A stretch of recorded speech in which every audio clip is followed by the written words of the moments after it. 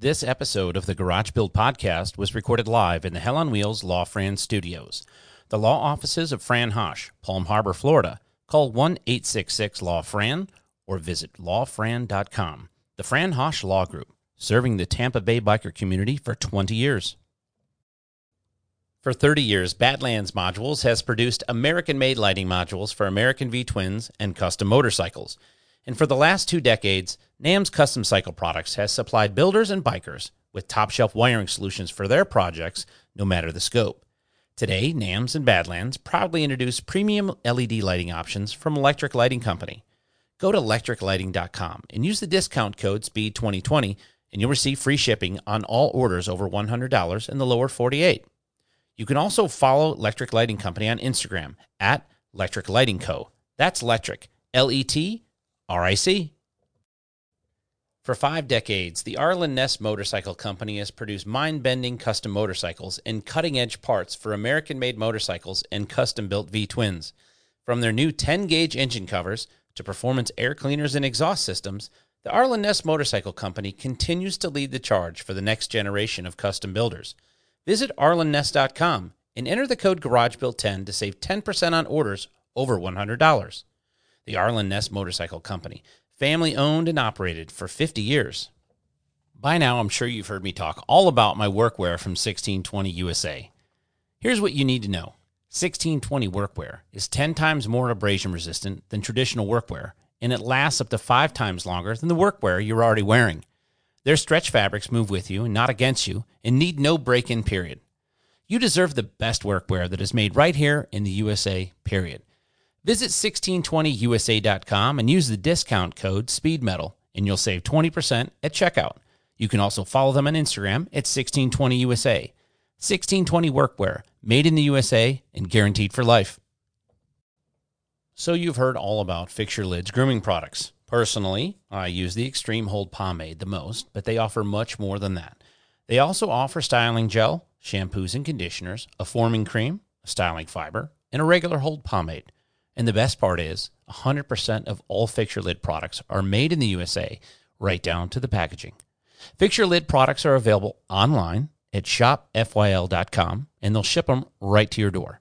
Fix Your Lid styling products, cruelty-free and proudly made in the USA. Welcome back to the Garage Build Podcast. I'm your host, Jason Hallman. Thank you for joining me once again. This is episode 5150.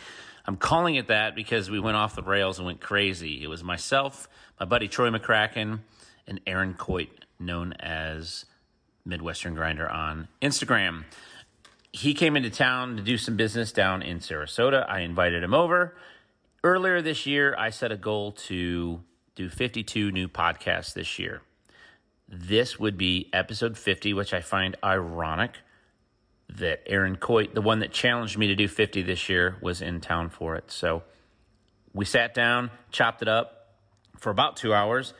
And then when he was having a cigarette break, he reminded me that we never talked about the King of Baggers. So we went back in and talked for another 35 or 45 minutes. I don't remember which it was. But at any rate, we just went crazy. So we called it episode 5150. So it was 2 podcasts kind of in one. So it's a 2 for sale today. Don't forget the Central Florida Wheels of Steel Custom Indoor Motorcycle Show is coming to the RP Funding Center in downtown Lakeland, Florida. Tickets are available online at cfwheelsofsteel.com. There is a builder invitational, but this is not an invitation-only show.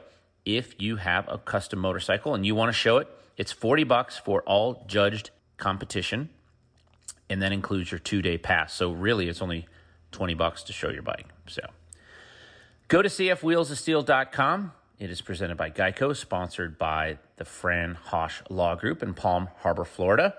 So if you can make it to downtown Lakeland, Florida, December 5th and 6th, we'd love to have you. It's going to be a fantastic show, 15 builders. And that's all I have. I give you episode 5150. Enjoy.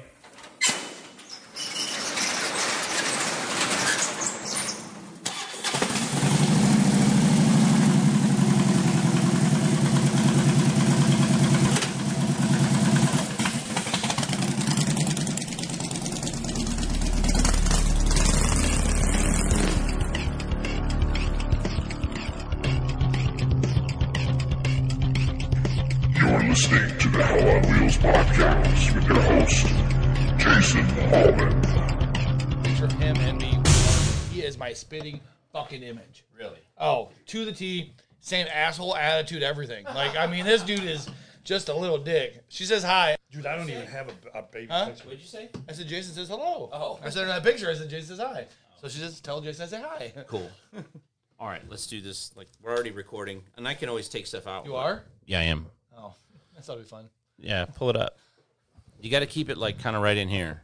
And all you're doing is talking just like how you normal talk. Talk.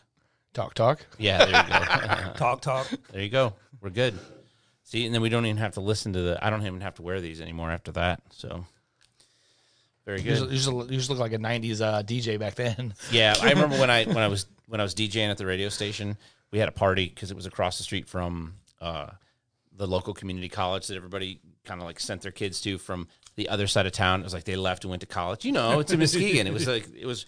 Have you been to Muskegon? Yeah. Do you remember where Apple Avenue is? Nah, I don't know details about So Muskegon. Muskegon Community College is right there, and across the street is, I don't remember what the name of the apartments were, but that's where that college didn't have dorms, so the apartment complex across was like super inexpensive to live in. Oh, and it ended up being like a fucking dorm, right? So Yeah. I moved out there. That's where I moved out there with Bob Kazaitis and Mike Himes.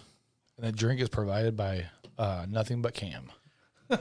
Yes, no, this is Tennessee Select Club Ultra Premium. Did you say Cam helped you out with it, though? I went up and saw Cam at his brother's. I wanted something different, you know. I don't want to show up to I'm not going to show up to someone's house without a gift. Like if they're having me stay for the weekend, you know. And they did. They got a killer place, and you know anything I needed, they took care of. Whatever, you know, the whole time I was there. So I was like, I'm not going to show up with empty-handed. And I didn't even know if Cam's brother drinks. Like Cam's not a drinker. Cam will have a drink, but Cam's not a drinker. You know what I mean? I've never seen him drink. Is any time that First off, Aaron Coit, Midwestern Grinder. Hello. Troy McCracken, my boy from Detroit. hello. Been friends with them forever. You're on Instagram? What is your handle? You got like the most boring Instagram handles, like Troy McCracken _77 or some kind of like that. I don't even know what it is. You got to come up with something cool, man. Yeah, mine was Midwestern Grinder. You know what it came up with? Why I came up with that? I live in the Midwest, and I grind every day for work. Huh? That's literally what it was. It used to be my name, but then I was tired of people being able to find it by my name. So I was like, fuck, I'm going to get rid of my name and do it this way. I just wanted to get on Instagram so I could follow people. I didn't know I had to create an account. That's why I don't post. Well, you know should what I mean? post. I mean, if you're going to be, it's cool. I mean, to me anymore, I don't use Facebook.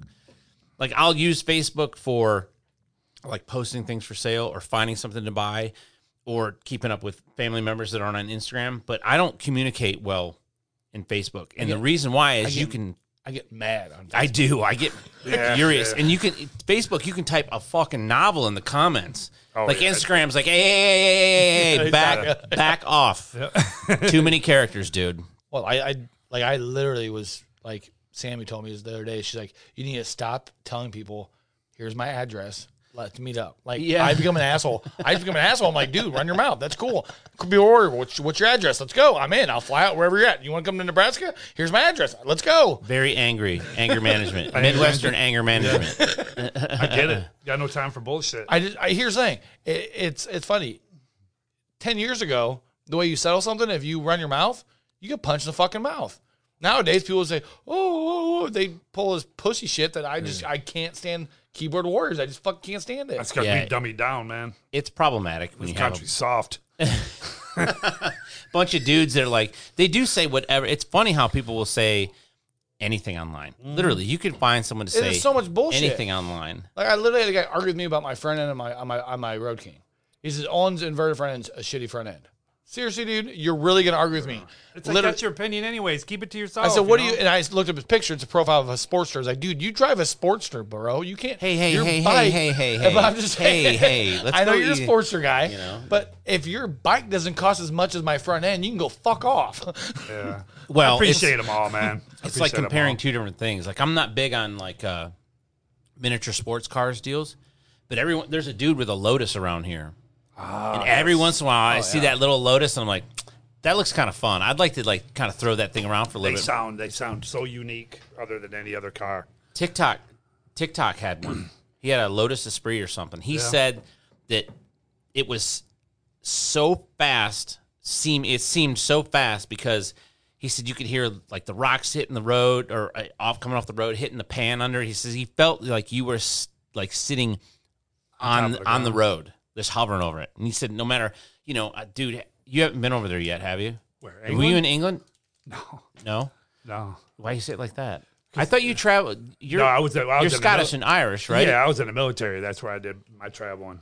Everything else was just. Were you in Germany, seeing the Germans? Germans? No. Where did you travel in the military then? Well, I was in Kuwait, Sigonella, Italy. I was with the Navy, so I was John F. Kennedy, VA 72. I was a bomb loader. You were on the You were on the John F. Kennedy. Yeah. So was my uncle was stationed on the John F. Kennedy. Yeah. Yeah. I was out of Jacksonville, Florida. Wow. I was never in the military. I wanted to be, and my dad was not having it. And at that point, it was. It's not for everybody, man. He had it. I think my dad knew it wasn't for me. The military wouldn't let me in. Why? Were they afraid you're going to shoot everybody? Oh. You're like, meet me over here, motherfucker. This is the platoon I'm in. This is where my dorm is. Bed 9. No, so row 3. When I graduated high school in '98, so I have dyslexia, and with my dyslexia and ADHD, I was on Ritalin for like 2 years in high school. So the military rules were, because they thought it was a disability having dyslexia, but then being on Ritalin for 2 years, they're like, well, you have to be Ritalin free for, I think it was like 18 months. So you go off your meds for 18 months will allow you to get back in. I'm like, well, that makes a whole lot of fucking sense. Yeah. How about we just say, listen, we're going to give you a deferment. We appreciate you showing up. Here's you can go to college. We appreciate that you actually had the balls to sign up. You didn't pass the test, but here's a voucher to go to college for a year. Yeah, but the rules are so different now. Oh, now they wouldn't have cared.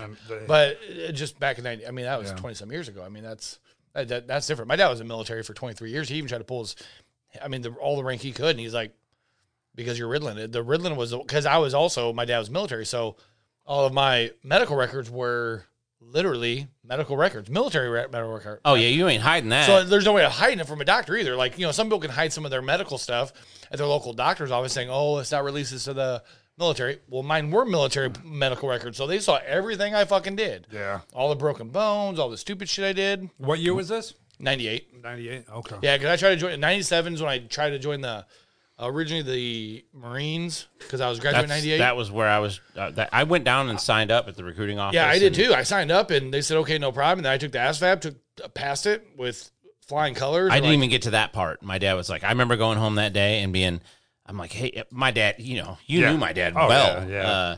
So I came home from school. We were living right there on Vinoy Road in Westland. I was a senior. It was Desert Storm. It started when I was in January of that year, right? Was it January? It was right before Autorama, because I was at Little Dale's wiring the hot rod. It fired up right around the second week of January. So I was like, what, 92? 91. So a couple months later, when the spring broke, right, when it started warm out, I remember it was warm out. I went to the recruiting office and I got the pamphlet, signed off for all the stuff, and went. You obviously you have steps, right? And I come home and my dad's sitting on the couch. He and I weren't even really speaking at this point. I was an 17-year-old asshole kid, And I walk in, I go, "Hey, Dad." He's like, "Yeah, hey, And I said, "Hey, I want to talk to you. I signed up for the Marines today." He goes, "Take a seat." No, you didn't. And I was like, "No, I did." And he's like, "Why you want to do that?" And I'm like, you did it. And, I'm thinking, I didn't know what the fuck I was going to do. I kind of think I have a pretty good idea of what I want to do now that I'm 47 years old, right? But back then, this is 30 years ago, right? Yeah. I didn't know what I was going to do. I knew what I liked. I was, back then in Detroit growing up, most kids are gearheads. Most of the average kids are gearheads, and I was nothing if I was not average. And so I was into hot rods. I wasn't into Harleys yet.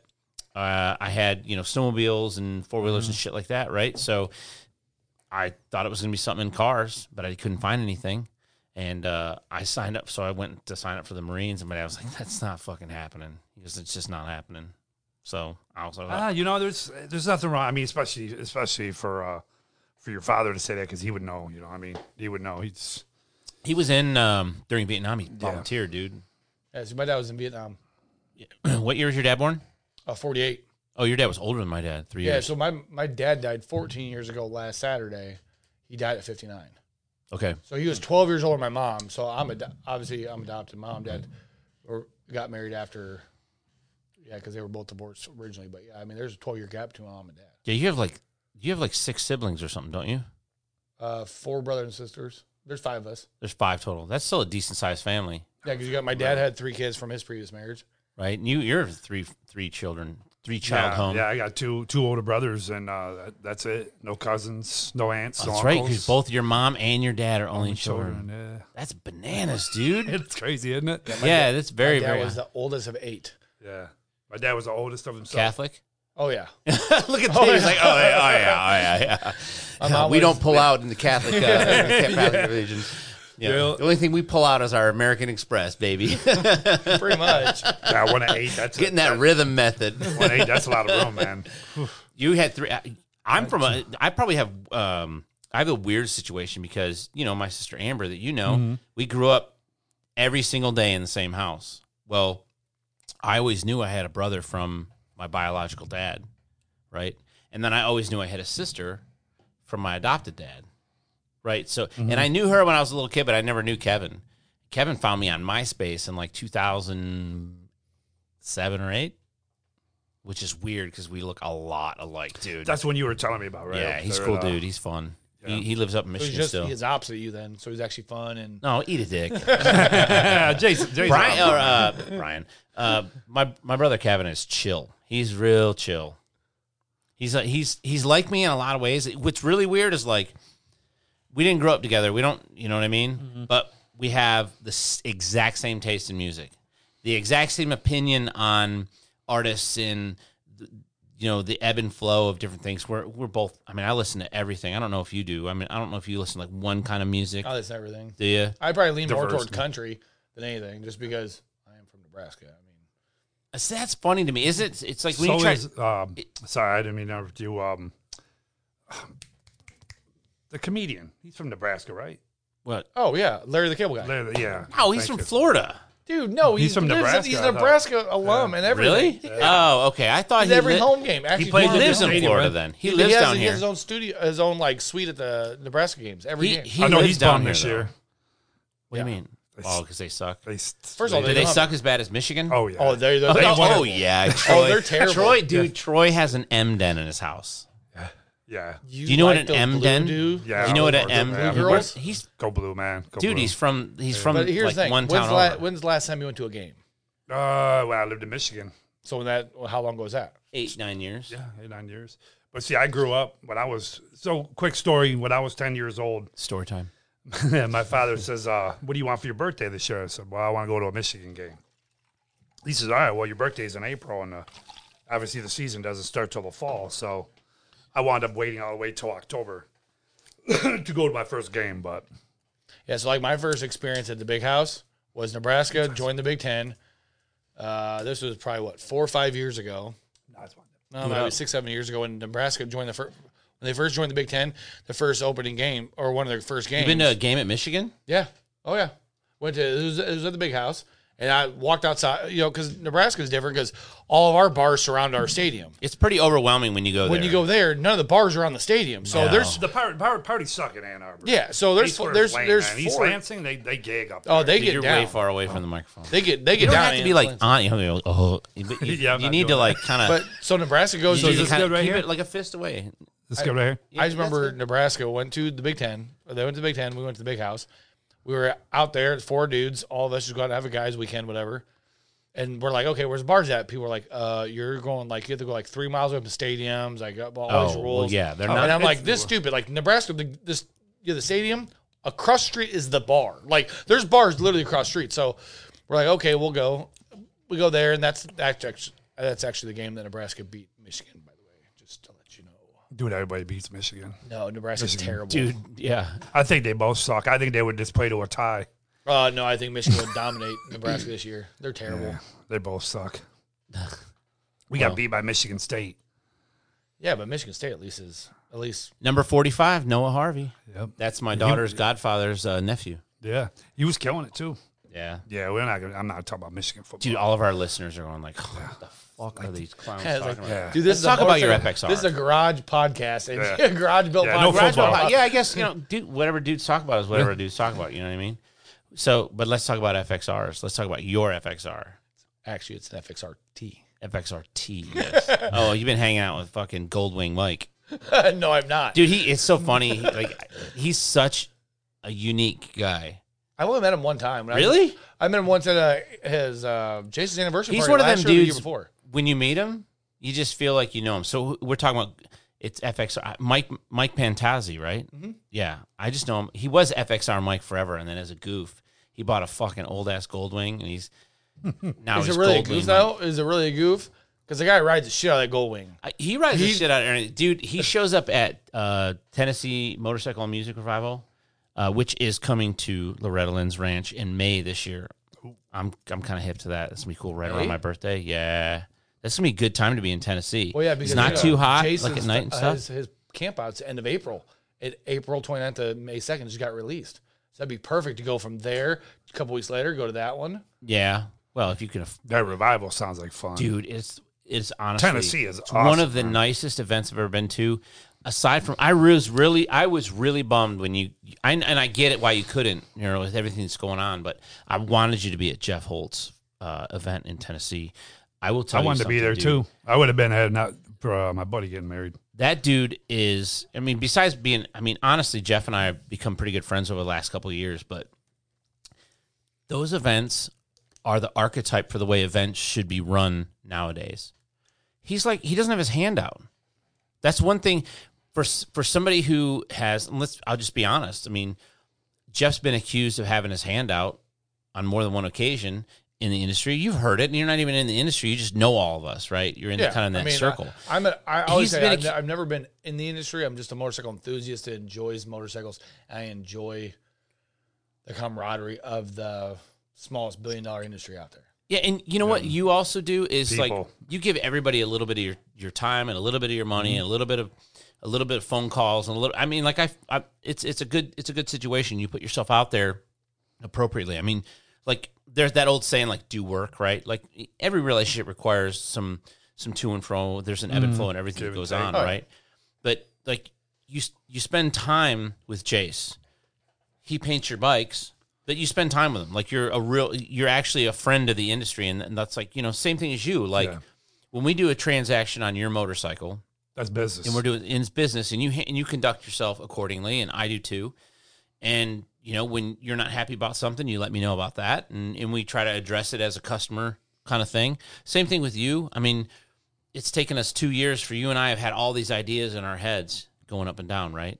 Yeah. And we spent, to be honest, I say we because we're invested in this. Cycle Stop USA is invested in your project, right? I mean, just like you are, you're paying the bill, but we're invested in it as well, like time and energy, and space and energy, and making sure that everything. make sure that the bike exceeds your expectations, not only your expectations, but our expectations also. And because of who you are on social media and because of who you are in our circle, even though you're not in the industry,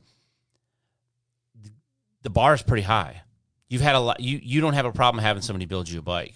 And you've owned some bikes in the last 3 years that have been on covers of magazines, had features done in magazines. You come up in conversation in a lot of podcasts. You know a lot of you put the work in and know a lot of people. For somebody who's not in the industry, you know a lot of people. So if you're going to donate your money to a project and you're going to pick, like, say, me to build the FXRT, Jace is going to paint it. We've got an R&R motor in it, and Cody's got his hand in it, and Paul at Bare Knuckles got his hands in it, and Pop's Garage Fab has got their hands in it. It's like a collective kind of deal. And so getting back to Jeff Holt, for somebody that has been accused of being, having his hand out, he's never asked me for a fucking thing, and neither has he asked anybody that goes to these shows. If you haven't been to a V-Twin Visionary show, have you been to any of his shows? Yeah, I went to the one in Daytona last year. Oh, that's right. You flew in just for that day. No, I remember I had a customer meeting I had to deal with. Yeah, but you were only there one day in Daytona. Yeah, well, I was only in town for one day. I literally flew in, took care of the homeowner that I had to take care of.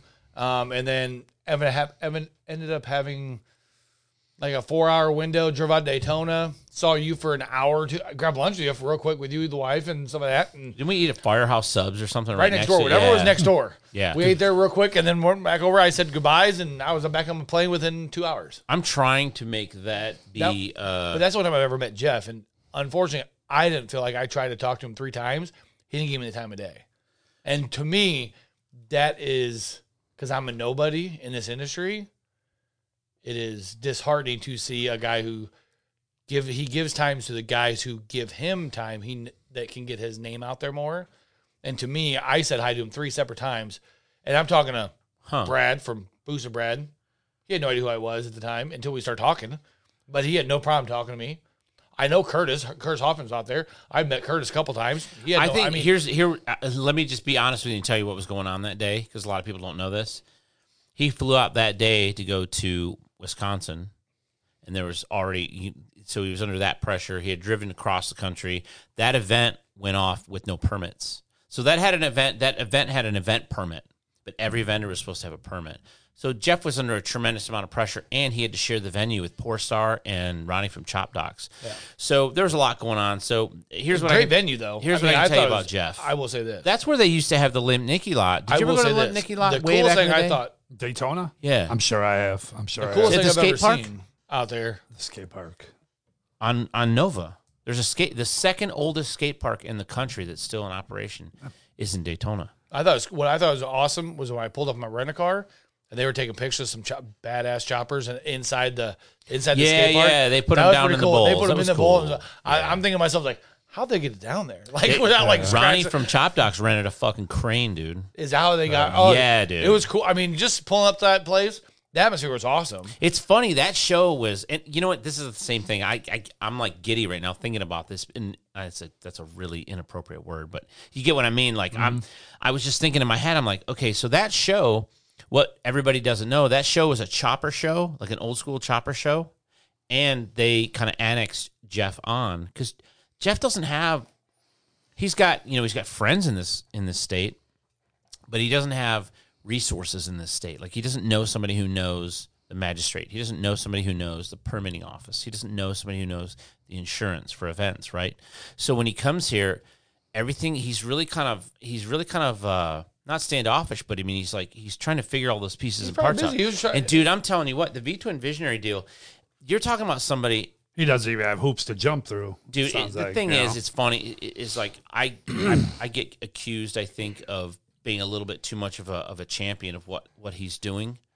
But I'll tell you something. That dude was the fucking editor-in-chief of Hot Bike Magazine and Street Chopper Magazine. Those magazines that's high stakes shit. Yeah, right? For sure. And he didn't do it for a year. He did it for like 10 years. I ended up buying all of every Hot Bike magazine. I ended up finding one on eBay. I have every year from 91 all the way to that day they ended it. I have a couple of the last issues rather. But here's the thing is, so when he was at Hot Bike, everybody was like, oh, that's a pay to play thing. Yeah, this is a pay to play bike shop. Mm-hmm. Yeah. Right. When I hear somebody say like, well, I'm going to give Jeff a part, but I'm not, he's got to do X, Y, and Z for it. It's like, you know what? That dude's check it out. He's got over 50,000 fucking social media followers and they're engaged. That guy, there are fucking rappers that don't have 50,000 fucking followers. Oh, no. I agree with you. So what I'm saying is that dude is an asset. That dude is a commodity. So the sound piece too. Dude, yeah, that's why we went out and when they were like, this year we were talking about, because I had a really, really bad experience with somebody who does media around here locally, does events and has a magazine stuff. I've had several like run-ins with these dudes because, to be honest with you, if your magazine doesn't have any editorial content, you can go fuck yourself. I'm not into it. Like I'm not a bike night guy. I would have a bike night if we had like a bike night like with what Jace has or had with the Anvil crew, right? Something like that. That's just him and his buddies. They still get together every Tuesday. What I'm saying is I would do something like that, but I'm not. It's cool. I get enough motorcycling in, and I deal with everybody that's at bike night. They come here and they buy their oil. We work on their bikes. They buy their tires for me. All that stuff. So that's great, right? So I have a relationship with those people, and it's a professional relationship.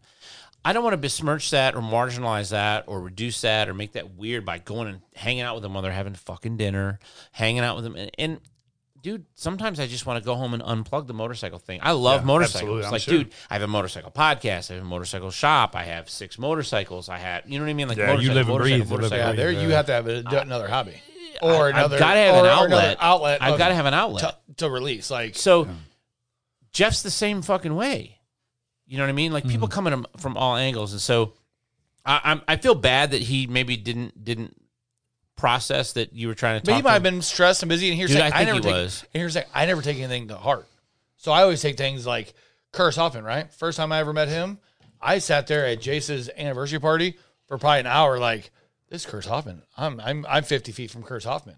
Like, he's Really? Yeah. Let me tell you. But then 5 minutes into the conversation, that dude is funnier and shit. Let me tell you something. And had a great time. And I've seen him because that night at Daytona. So I actually ran into Roach and Instant Kyle out at Daytona. They were at the racetrack, pinstriping and striping that same day at Daytona.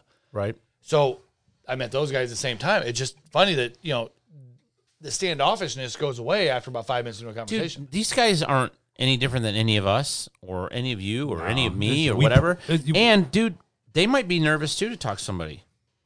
But it's been like that most of the people I've met in the motorcycle industry. Again, I'm not a builder. I'm not a fabricator. I'm not. No, but but I can tell you that collectively, the guys that I know have all said, you're part of what we do. It's just like Cameron. Mm-hmm. Cameron's my, that's he. Beside being my boy, I mean, you're an influencer to a degree. He's an influencer to a degree. And what I mean by that, I know that somebody might go roll their fucking eyes, but hear me out. Just like I was talking to you earlier, right, on your Instagram followers, like in your Instagram name and stuff being so fucking blasé. Yeah. Where people, if I tell somebody Aaron Coit, they're like, who? And I'm like, no, Midwestern Grinder. That's all. When I'm talking about stuff with you, about you, I'm just like, oh, it's Midwestern Grinder. And no one goes like, wait a minute. Is that his name? Or they know, but if I say Aaron Coit, they don't know who the fuck that is. Not everybody. The people that are in our closer circle do. But Jeff, anyway, what I was trying to get at was the events that Jeff puts on, right? He's changing the way people put on events. That's why he's the biggest reason why the Central Florida Wheels of Steel coming to the RP Funding Center December 5th and 6th. By the way, I've got a little surprise for you on that too. I am shipping my Road King down here for you for your show. Are you really? Yeah, because we can't get the RT done. Because the RT will not be done. My commitment last year, my mom passed away last year, and I couldn't make it last year because my mom passed away, remember? Right. So this year, I told you I'll have a bike in the show. We're going to build the bike, and the RT was going to be done. Well, obviously, again, that 2-year project turned into a 2-year project. Yep. They always do. The good ones do. The good ones do, I think. Yeah, and so I got a hold of the shipping company. They're going to... Nice. You having it shipped here to the shop? Yeah. Okay, cool. Yep. So you'll get my... Now, do me a favor. Don't fucking drop my bike. No, I won't drop your bike. No one will touch your bike but me either. Yeah, I see. But what I'm saying is that we've all kind of just... You're part of what we're doing. So you're part of that scene. You're part of the people that... So there's like levels, right? I always say this. It sounded... The first couple times I said things are like a video game. Sounded weird, but if you think about it, in a video game, what's your goal is to level up, right? Mm-hmm. So there's varying different levels. Life is kind of like that. Sure, everything you want to get better at. But as far as the shows and stuff like that, like Jeff's the archetype for the way the shows are going to be done. The Easy Rider shows are done; they're gone, they're antiquated. The folks Darcy and James Betlock that used to put on the V-Twin Expo in Cincinnati, which was by far the single best industry party ever. Hats off to them for doing as many years as they did. And I will tell you, that is my goal. That is the next event I'm bringing to Lakeland. I am bringing back, and this is the first I've talked about it publicly, but I am bringing back a legitimate industry show for industry people, not pedestrians. It's going to be at the RP Funding Center. It's going to be in their auditorium. We're going to have the Hyatt, the hotel, the whole deal there. But that is the next, that is the whole goal, is I want to have that arena down there and it's so cheap to fly into Florida. The weather's good. We're going to do it. I'm going to do it sometime in the winter, like they did it before. I think the winter thing. I think, Dude, get people coming here. We're gonna go down. I want to put Lakeland on the map. Dude, we have so many good builders around here. Yeah. We have so much, and it's so inexpensive to fly in and out of here. But that's gonna happen. even Sarasota. I flew into Sarasota. It wasn't as bad. I thought it was gonna be more expensive Here's than it the was. deal. Sarasota's expensive, and it's very insular. Where we're in the middle of the state right here, dude. You come to here. Let me just paint a picture for you, okay? You own a bike shop. You tell your wife, look, there's the bike shop expo or whatever we end up calling it. I don't know what we're gonna call it yet. It's gonna be a 2-dayer. Arrive Friday, right? Saturday, Sunday, the show's open, right? Do your business. Head out of town. Well, there's people that are going to come in the week before with their wives and kids and go to Orlando and go see Mickey Disney. Mouse and stuff, right? Yeah. But I am bringing that back, and I am bringing it back. That's one of my goals with Garage Built Media. I've got all these things going on. You know, we're not just a podcast company. We've got a video component coming out. I mean, I am taking this Garage Built Media deal, and this is serious. Like, we sold our toy hauler. I just ordered a purpose-built mobile studio. It's going to be fucking off the rails. And by the way, congrats on number 50. Yeah, You did make the deal. I made told a you. deal. You're like, You're like- yeah, I have to go back to the text messages. I'm not sure if I was supposed to do 50 new ones or if I was supposed to hit 50 this year. You're supposed to hit 50 this year. You said, well, Aaron- this is 50 right here. I know. That's what you kept saying. Isn't that funny? This is totally serendipitous. I released the one with Milch Racing yesterday, and then I knew you were coming in, but I didn't know if we were going to be able to hook up or not because of the hurricane. So you're here. You and I had a bet early in the year. I'll have to go back and look at our text messages, but that I needed to hit 50. My goal was I wanted to hit. Well, he's 50. like, I'm going to do a 50 podcast. I'm like, okay, prove it. What do you mean? Don't talk about it. Do it. Let's see you Yeah. do it. And then like probably a couple weeks into it, yep, you're only number 9, only number 15. And I just shoot him a text, just random text, just Yeah, and then that number just escalated quickly. Yeah. But getting back, I'm going to have that event. Like, But I will say this about. Let me go back to the Jeff Holt thing. So that was my face-to-face experience with Jeff Holt. I just didn't get to connect with him. But so obviously had COVID hit my house for Sturgis this year, so I was not able to make it Sturgis this year. So I reached out to Jeff Holt and I said, "Hey, I know you don't know me, and you don't know me at all. I know you're releasing your flannels at your event. I want to buy one. Unfortunately, COVID hit my family. I can't be there. right. Can I buy one?" And he says, "Absolutely. Send me your size, and here's my PayPal and everything else." Super nice guy, took care of it. I mean, to me, that's honorable and everything else because he said he was only going to sell them to people who were there. Yeah, But he did. I couldn't be there. And I sent him a picture of my bike. He's like, I know you probably seen the bike. He's like, yep, I know Jay's paying that bike. I was Yeah. like, I actually expect you to be here. He's like, I was going to be there, but obviously COVID hit my family and my kids come. That's my the other family thing kids too come is to like anything. I've never talked to Jeff about something and have him go like, what? Like he knows what's going on. Like he is the guy. To me, that's the dude that holds the key to what the next 5 to 10 years are going to look like. And I want to go back to something. This CPU's got to be max, man. Most God, of the people that listen to this podcast, I think, listen to Jace's podcast as well. Do you remember a couple years ago, Jace had Zombie Mike on? And Zombie Mike was talking about, look, if we want to move the needle, if we want to make this thing last, we got to put this thing back on the rails. We got to put more coal in the furnace, and it's our turn to do these things. Absolutely it is. So as these older dudes that are kind of that put in their time, like Ron Sims, Ron Finch, my dad, Steve Broyles from Stevenson Cycle. I talked to him today too, by the way. Nice. Even dudes that are like one generation, like we've talked about this before, like on this podcast, where like there's like classes, like your class of what, 89? 90? 90. Okay, class of 90 in high school, right? You're 98, I'm 91, right? So there's like classes, right? So you have like the Discovery Channel class. And then in that Discovery Channel class of builders, you've got dudes that were operating at maximum capacity, right? Producing the highest amount of bikes, the highest quality bikes, the bikes that were getting the most recognition, right? They're in all the magazines and stuff, right? Mm-hmm. That class is like Jesse, Billy, Paul Yaffe, Russell Mitchell, Larry. Indian Larry is kind of an anomaly, right? Now, I want to talk about him a little bit on this podcast because somebody said something to me the other day, and I was like, I didn't like the way it came out.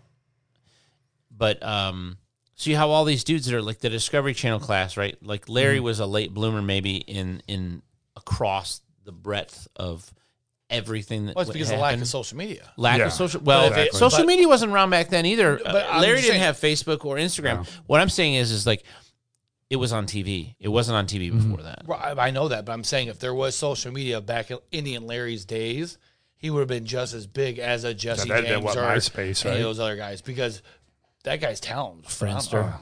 Listen, dude, I thought about this the other day. Somebody said something to me, and I won't repeat it, but I was thinking about it, I'm like,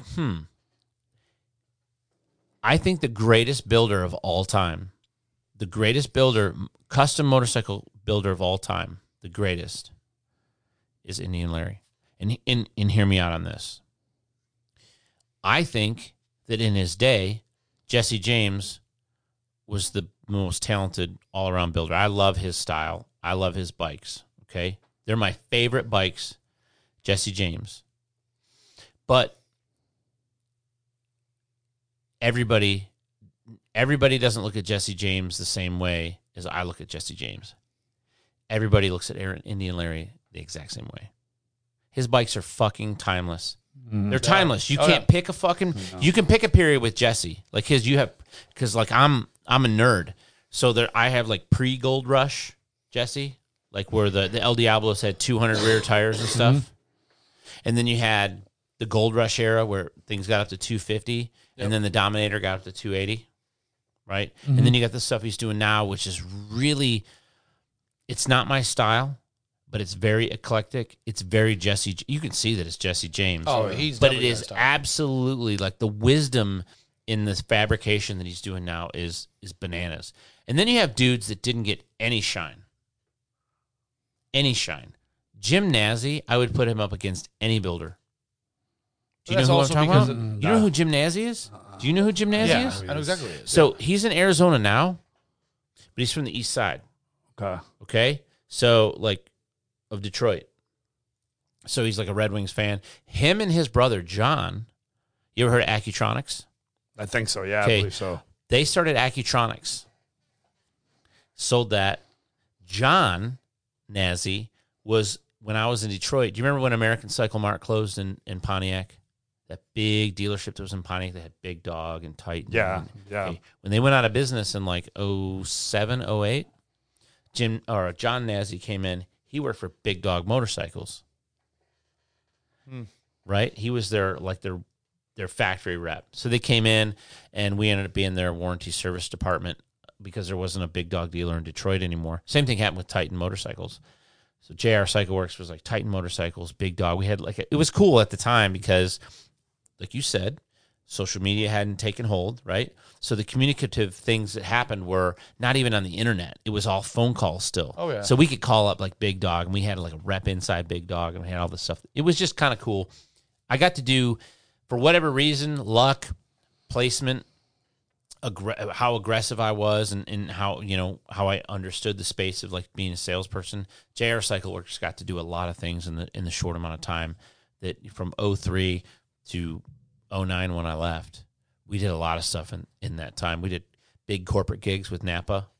Were you still back home when we did the bike for Napa Auto Parts in Detroit region? Yeah, I moved away in 2011. Oh shit. Okay, yeah. So you were back home then. Yeah. You're back home. See, Troy, here's the deal with Troy. Troy's got a good story. So I had JR Cycle Works from 03 to 09. I owned it with my dad, my mom. My sister was involved in and out, kind of off and on. And then we had a business partner named Evan Edwards and his father, John. Well, when they came out in 04 with JR Cycle Works, we created this secondary company. JR Cycle Works was a parts company that had the drag, the custom chrome, all those accounts, right? Well, we realized that when we started that company that I thought it was like the car business. I had been in the high-performance car business for several years and knew it really well.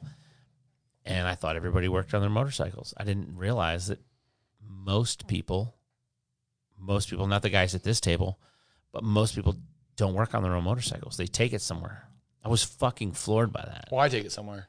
Yes, but I'm not it's the a guy little that's no, gonna but it's a like- little bit. You do it out of a matter of convenience and not having the tools. But you understand, like I've had conversations with you about you taking things off your bike where you didn't call me and go, "Hey, I need to take this, and this." You're like, "Hey, I just took this off," and I'm like, "Okay, he did it right." So you're mechanical. You'll work on your own bike when you have to. If I had to, I could. Yeah. But there's dudes. dudes, there's legitimately dudes that work on motorcycles who are like, I don't do that. You know what I mean? Like we don't do that here. So we opened this fucking parts store, and people weren't buying shit because they didn't work on their own bikes. I was like, what are we gonna do with all these fucking motorcycle parts? You know what I mean? You started And so my dad was like, I don't know. So I started talking to this guy's like buying a set of grips from me. Guy's name is Al Secord. So Al Secord buys this set of grips off of me, and he's like, "Can you put these on?" I'm like, "Yeah, I can put them on." Yeah. He's like, "Okay." So he's like, "Where at?" And we didn't have, dude. We were literally in like an old shoe store. There was no service department. So I'm like, "Well, here's my address at my house. Come to my house, and I'll put them on Saturday." Well, when he came over to the house, my garage was all set up. I had my race car in the garage. I still had my race car at the time. And my dresser was up completely apart. The only thing in it was the frame and the engine and trans. Everything else was off the bike. Well, so I put his bike up and I do the grips and do the whole deal. And he's like, wow. He goes, can you put pipes on? Can you do this? Can you do that? And so this dude like every week was coming to my house after work on Sunday or Saturday wanting me to work on his bike. Yeah. So it got to the point where I was like, I have to put a service department in. Well, so Evan was graduating from college with a degree in manufacturing. I said, what are you going to do when you're done? And he's like, I don't know. I said, why don't you come work with me? Our food is here. Maybe. I think so? No, it's fine. We don't even have to like act like we're not interrupting. Food's pretty serious stuff. Yeah. We have food on the podcast every once in a while. We're going to eat on the podcast too. We're going to be completely rude and just To your disgusting. 50th. To your 50th episode. Yeah, right. She's Right. on her way. She's not quite here yet. Oh. Cheers. Oh, See? yeah.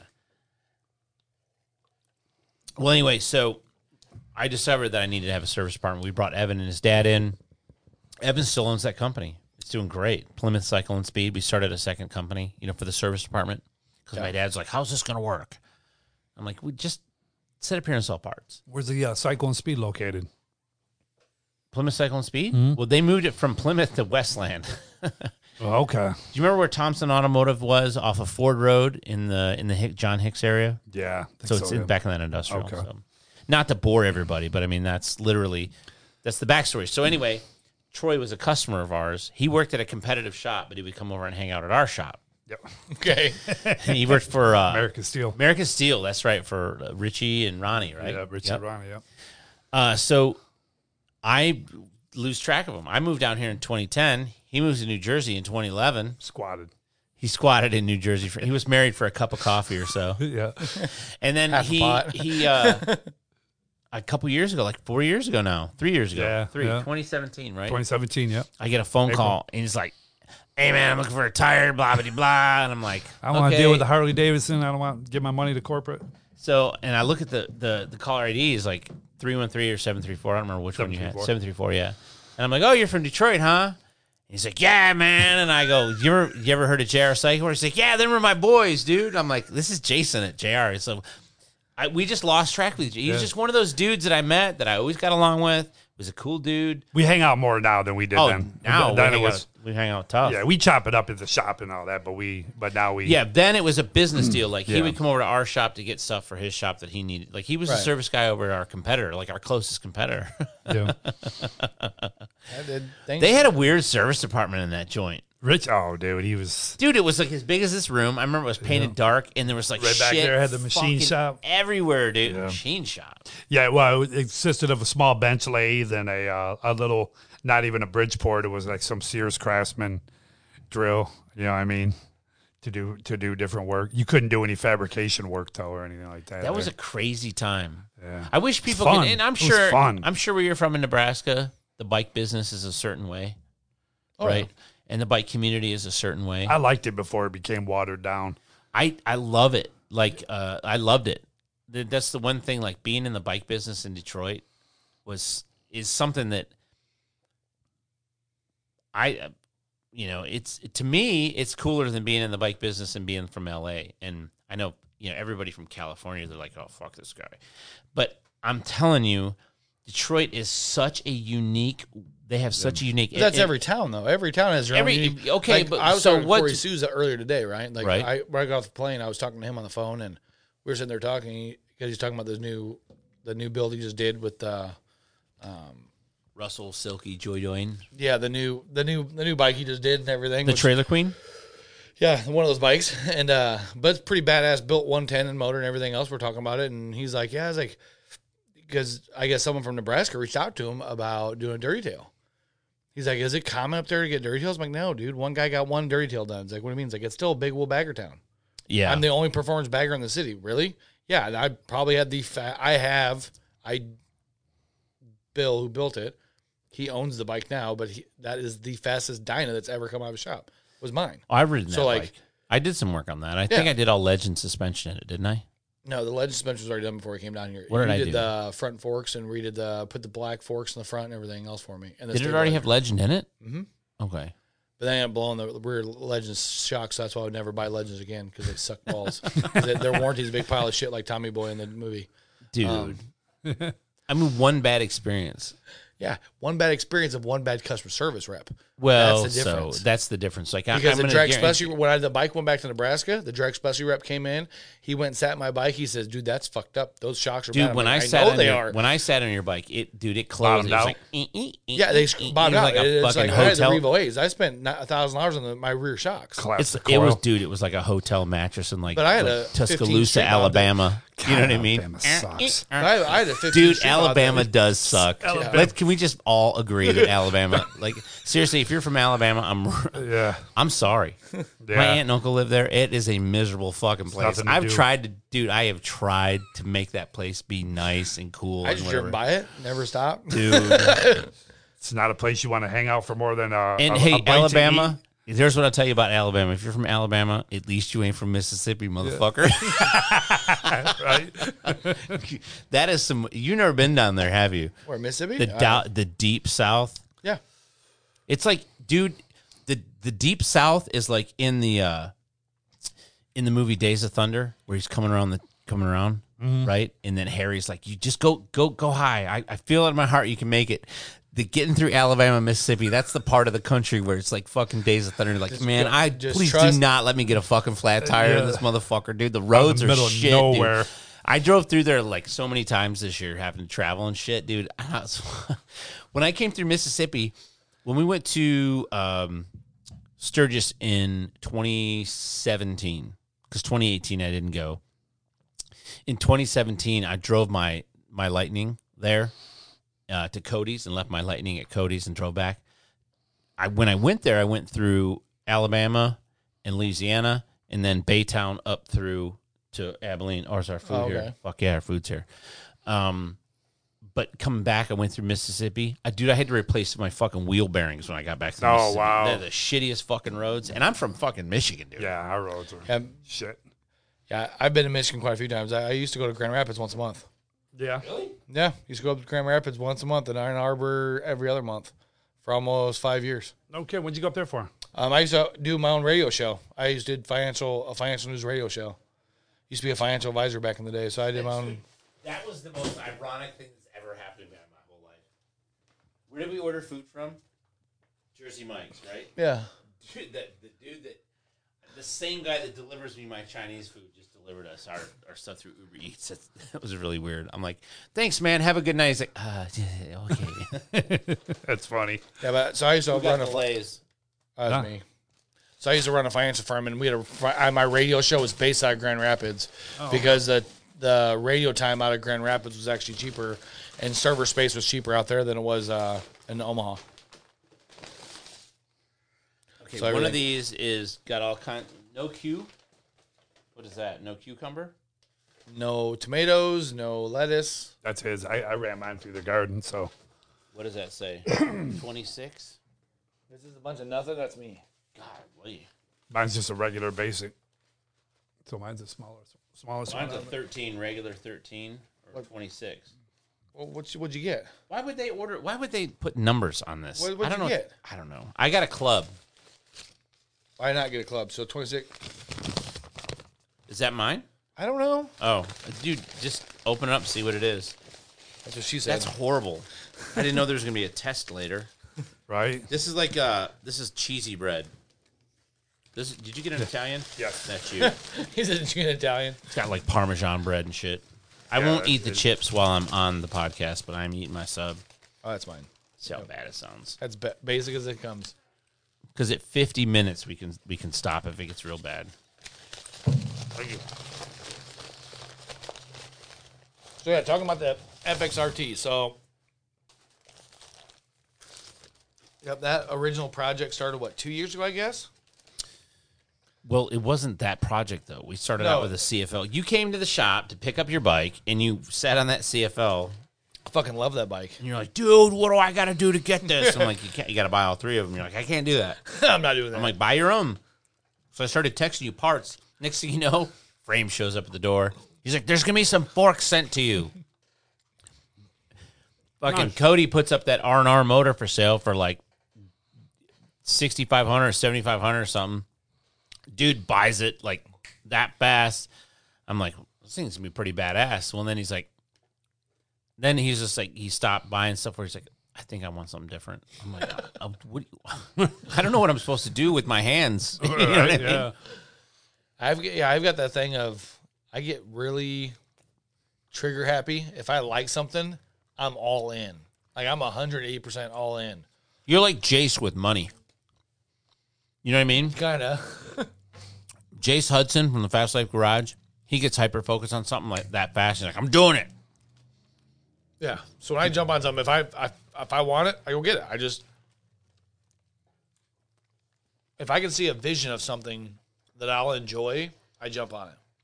Like my current bagger now, Bill over at Spaz, he's gonna bust my chops about saying this, but so I went to him and said, "Hey, I got this 18 Road King. It was in 2019. I bought it. I bought it brand new in 2019, but it was 2018. It was left over on the lot at the dealership locally in Omaha. And I was like, hey, order this TOL fairing. That's fucking hideous. I'm not ordering that thing. Dude, just order the fairing. He's like, Aaron, that thing is terrible looking. That fairing will look stupid on a Road King. I was like, just give me then this barely 2019, like January 2019, I was like, hey, just go with me on this one. He's like, all right, I mean, your money, whatever. You want to piss away $2,000 on a fairing, whatever. And when it finished up in June, when it finally the paint got done, everything's been done to it. It's been finally Last year, though. Not this year. No, this year, June. It just got done. This June, it just finally got done with paint and everything else. Finally, the last things got done. And it's pulling out of the shop, and he looked at me and says, all right, dude, I will trade you my 19 Road Glide and the Dyna that I had before. It's like, I'll give you both those bikes for that Road King right now. Like, I'm in. Like, it went from hideous thing to, there's like, I have a vision on certain things. Like, I'm like, okay, this is what I feel like it should look like. Now, do I know how to do it? Absolutely not. I'm not the most technology advanced. I mean, I'm not a mechanic by no stretch of imagination, but I know when something looks right, feels right, or is functional. And I've got short ass legs, long ass arms, and to me, it's got to be more functional than anything. Like the bar's got to be a certain height. If like my suspension now is 14 in the rear and 2 over in the front, I tippy toe my bike on my bagger. Really? What's your inseam? 28. Fuck around. I mean, I got little ass legs, dude. Wow, I didn't know that. Wow. Because you're the same height as me. You're 5'10". I'm 5'11", but yeah. My wingspan's almost 6'5". Damn, dog. Hooper. Right? I mean, I Lay that shit up, dog.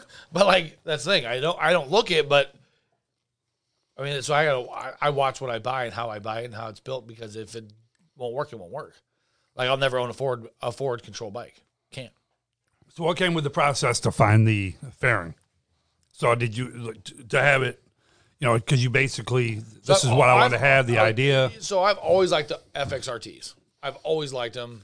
Just I have a hard time looking at myself saying, okay, I'm going to go spend $20,000 on a clapped out fucking 27-year-old bike. So instead, he spends $50,000 building one with me. But you know what I mean? that was my thought process. I'm like, okay, why am I going to go? And I need the reliability because I do, unlike Jason, I actually ride my bike. Oh, eat a dick. I actually ride a lot of miles on my bike. No, he does. So I actually put miles. So like I want something that's reliable, but I want the FXRT style. So a Road King, this was sitting at the dealership, right? At the time, the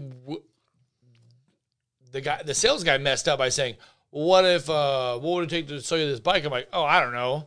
He's like, what if I get you $5,000 back and this and that and everything else? I'm like, so you're going to give me like 30 grand for my Dyna?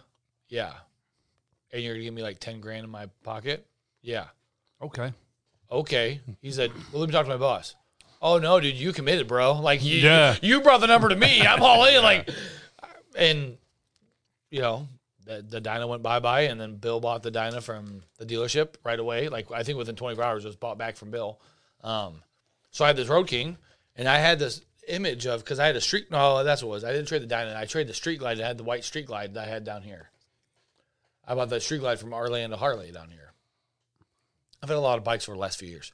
So I had the white Street Glide, traded that, and then got the Road King. And then I was going to do the inverted front end by Kraus, did the Owens rear suspension, did chain drive and all that stuff. And it was stuff I knew I wanted, but for specific reasons. Like I was talking to a guy a couple weeks ago, and he was like, I've never owned a chain drive. I don't have 200 horsepower bike. You know, one guy on Facebook says you don't need a chain drive unless you're doing 200 torque and all that stuff. I'm like, I disagree with you. He's like, here's the thing. The reason you don't want a chain drive is because you feel like it needs to have 200 torque.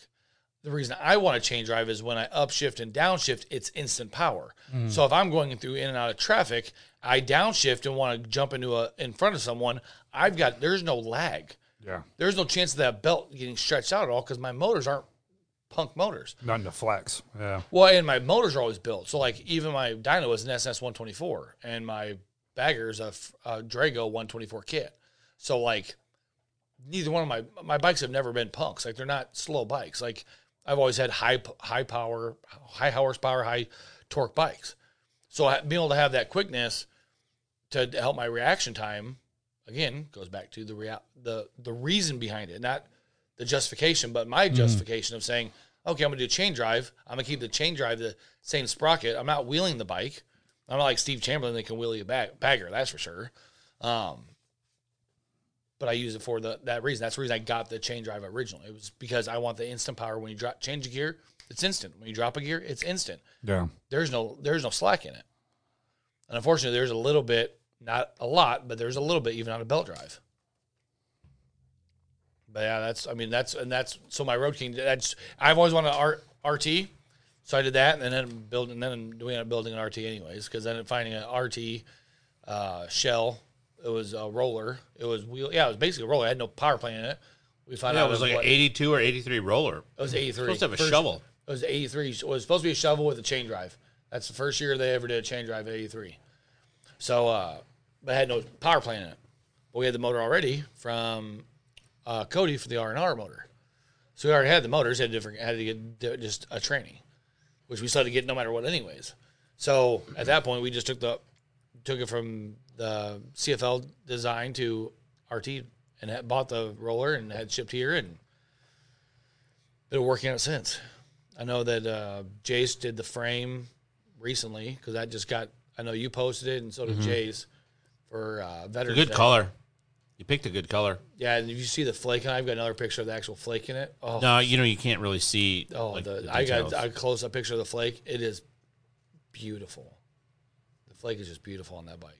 Yeah, it looks like from the pictures that I saw, the paint job looks nice. Yeah, that's just the frame. Wait till you get the different couple of different colors in there on that. Yeah. On that. Yeah, he's doing something different on the. He's doing something different on the paint, right? Yeah, he's gonna do a couple different colors or on the tins rather. On the tins, yeah. Oh, okay. The tins are gonna be that's gonna be the base color is what the frame is, but there's gonna be an accent color to accent that color. And again, I don't know all those color things. That's what Jace does. I don't do that shit. I don't paint. That's the other thing too. Like Jace is so talented at it. I don't know. I like his style. He's got his own style. I like it. Brad has his own style. I like it. You know. Everyone has here's the thing. Everyone has their own talents, And it goes back to even business. Stay in your lane. Know what you do. No, don't go out of your lane. Stay in your lane, right? Like I know I'm not a mechanic. I know I'm not a painter. So like Jace called me on my bagger. Right? He's like, I'm gonna add purple to your bike. Okay, you okay with that? I mean, dude, you're painting the bike. I guess I'm okay with it. He's like, no, you can tell me no. I was like, I know I can tell you no, but there's a reason why in your head you want to put purple on the bike. Yeah, right. He's got something. Like vicious. there's something in his head that tells I can see him right now you saying that, like the color scheme. It sounds not dangerous, but it sounds a little anti or kind of like not non-conforming. You know what I mean? Like that's not in the palette of things that you would necessarily put together, but it definitely. Yeah, he's like, I'm gonna put purple. Cool. Okay, I trust you, dude. Like Yeah. you and I have talked about my RT parts. You're like, we're gonna do this. Okay, that makes sense to me. Yeah, it's basically getting input from somebody that knows what they're doing.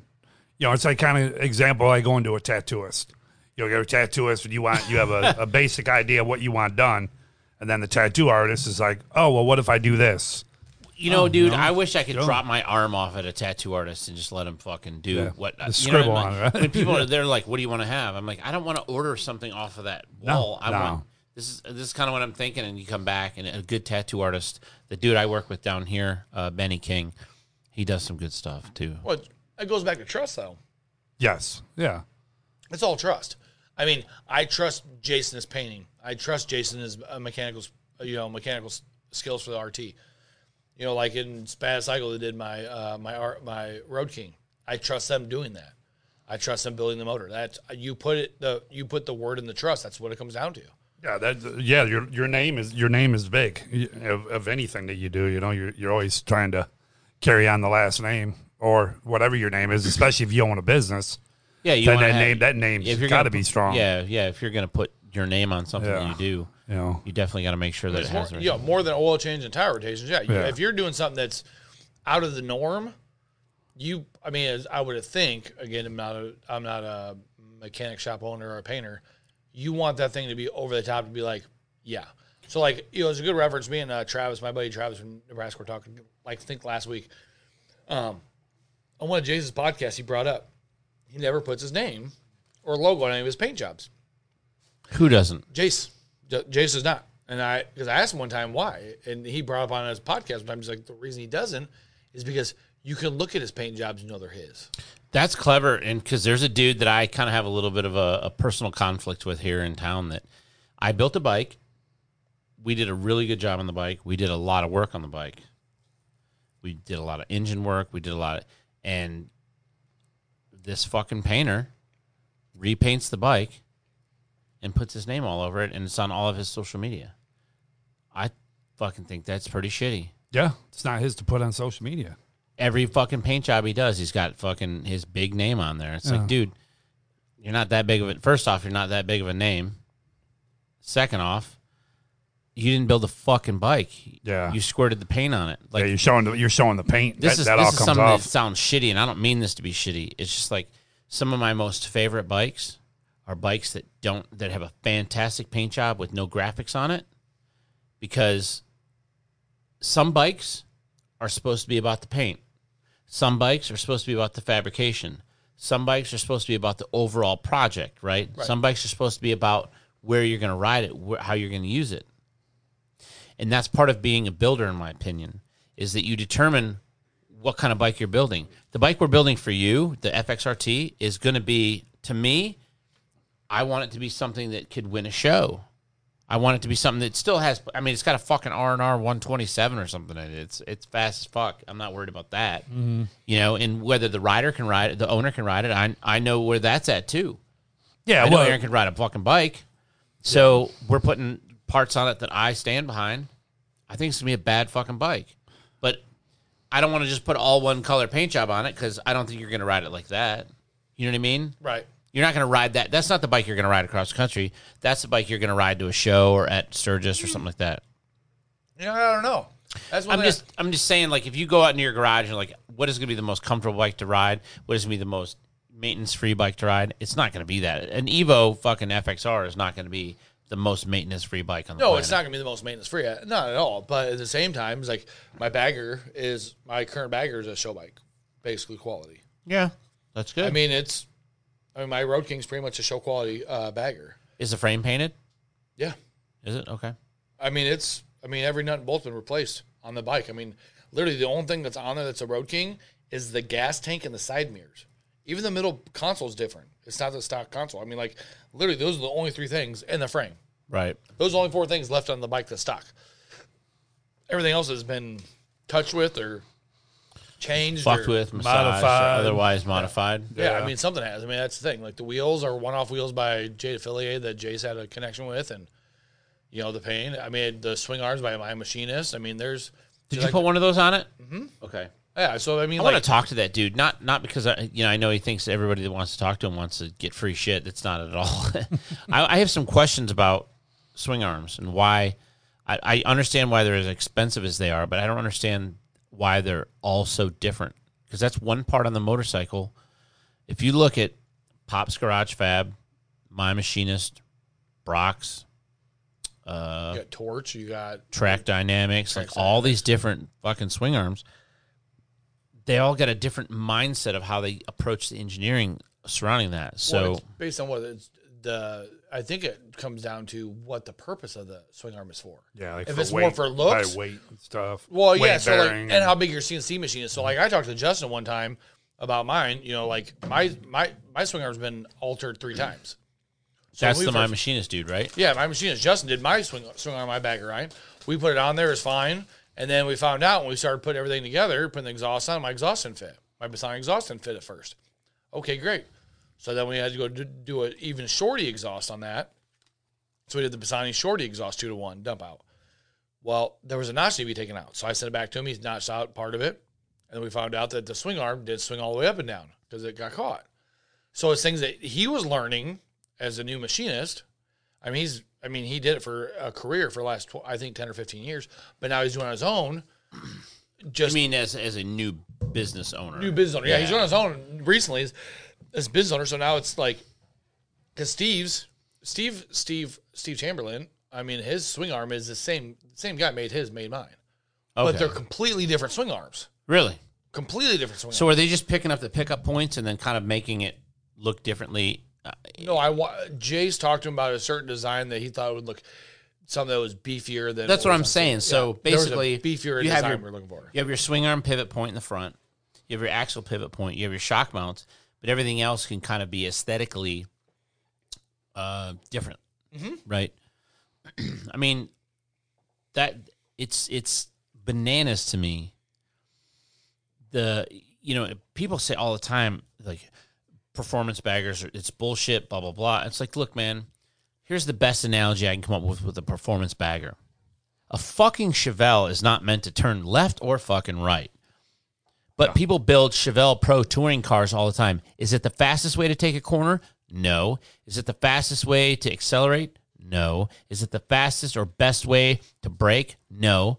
But that's why companies like Bear make brakes for those, and why they take the stock engine out and put an LS1 in it with a Holley fuel injection system, right? So if pro touring cars can be a thing, a fucking performance bagger is no different than a pro touring Harley.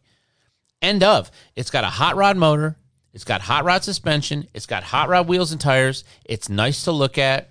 It's aesthetically pleasing. It ticks all those. And I'll be the first to tell you, I don't give a fuck about pro touring sedans, and it's just not my thing. I like drag cars. Like, I like a fucking outlaw drag car. 10.5 tire, a set of Bogarts on the front, hanging them things out there 60 raw feet. power, man. Yeah, nitrous cars. I'm not even like excited about turbo cars. I like violence, when it comes to drag racing.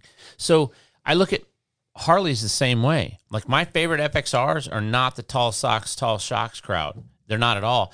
My favorite FXRs, if I was going to pick somebody that kind of thinks the way I do, or I think they think the way I do, Tom Edison, dude, his fucking FXRs are badass. And they've got fairings on them. Some of them have bags on them. They got his bike is all business, man.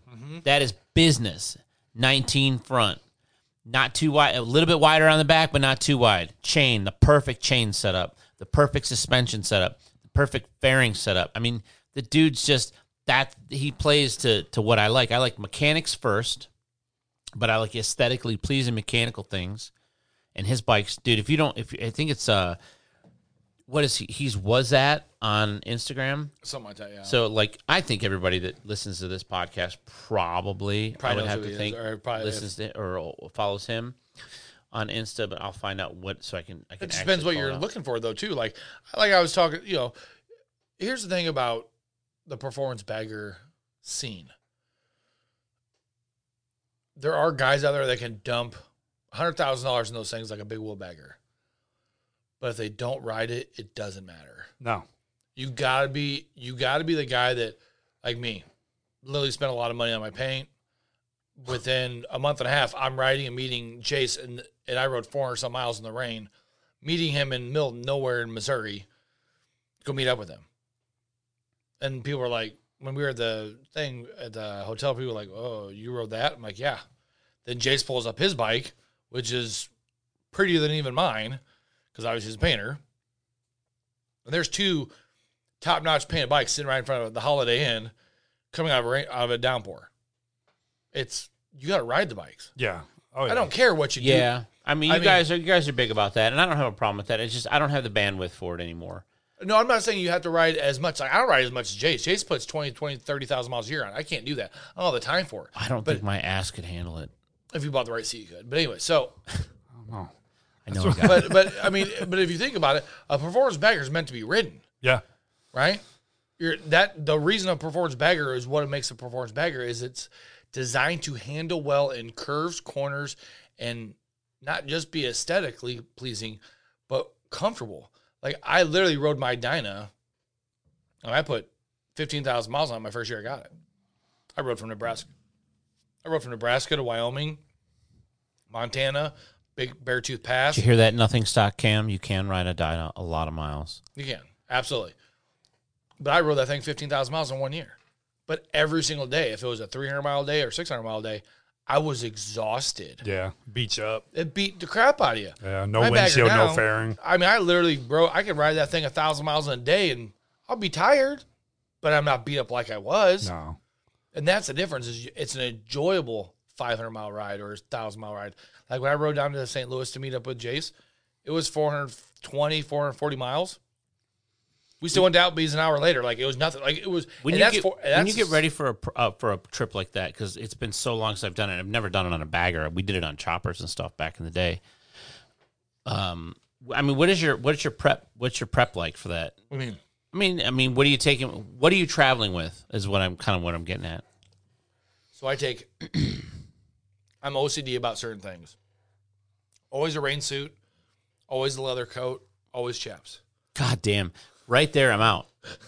As soon as you say rain I suit, live I'm in like, Nebraska. Never wore chaps in my life. So first of all, you never wore chaps in your life? No. So here's I the did. thing. I had a I've set. only I had rode in chaps. February in Michigan.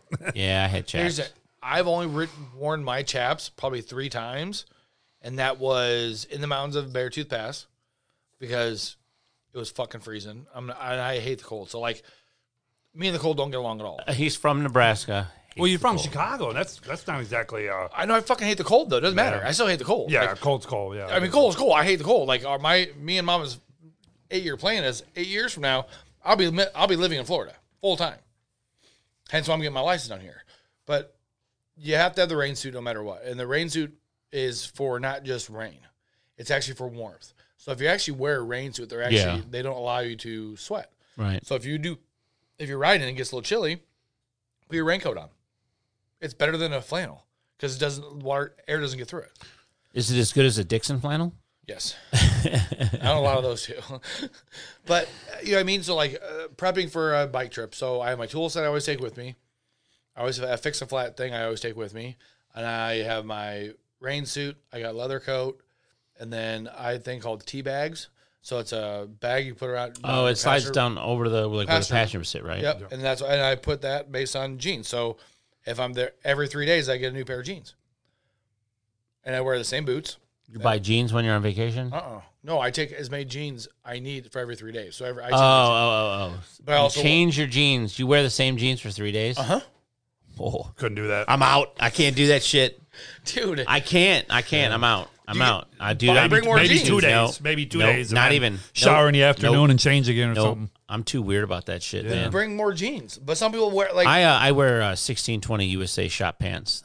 so I wear Scorpions that you buy on Amazon because they're 120-ounce jeans with Kevlar. 120 ounce jeans, 120-ounce jeans. dude. A 12.5 ounce jean is a fucking heavy weight. I know they're riders jeans inside their Kevlar base. No, I'm out. Too heavy. Well, I wear first of shorts. all, Dude, how do you walk like the Michelin Man or like Stay Puft Marshall? First of all, 128 have ounce you been to jeans. motorcycle accident recently? Where? I was in June. June 7th is Where? Where No, did you say? a motorcycle accident. Oh, have I been in a motorcycle? Have you been in a motorcycle No, accident recently? I was June 7th, and those jeans saved my legs because they're Kevlar. They have 2 layers of Kevlar. They're I burnt thicker my leg jeans. earlier on an exhaust because I was wearing shorts. Yeah, see, and I'm too pretty for Goddamn that. Vance and Hines exhaust, those big radius things on That's a that rite big of dog. passage. That's a rite of passage. Dude, I have that scar. It just keeps coming back year after year because I get on all these fucking right side drive You're wearing choppers. shorts when you work on bikes. Dude, it's Florida. I mean, it's Dude, my fiance got one, boy, and she was not happy. that was brutal, man. And she had a few cold pops in Cocktails? her too. Yeah, and she was. She would feel it first. And Yeah, then, God, oh, what as yeah, it was as hot. Mickey would call them, ginger ales. Yeah, no, A yeah, few ginger ales. yeah, a few ginger ales. Yeah. Well, I think she went from the Miller Lite to the liquor. I think she sailed the captain after that because she needed She to had a do little something. captain in her. Yeah, she had to sail the seas. Dude, you got to 'cause- see his fiance. He's 6'13" and she's 4'1". Yeah, she's shorty. She's shorty. She's a shorty. He wears her like a backpack.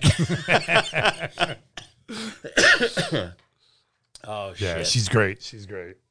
But yeah, I think that's the reason. Back you're talking about baggers that you want something that, depending on where you're going. If you want something just to pop around town on, then who cares about comfort? But long distance, you want to go with a bagger. That's why only a few models come with radios. I wish I wouldn't have gotten rid of my Road Glide now. Now that I gotta be honest with you, the reason why I got rid of that Road Glide is because I heard all these negative things about the M8s.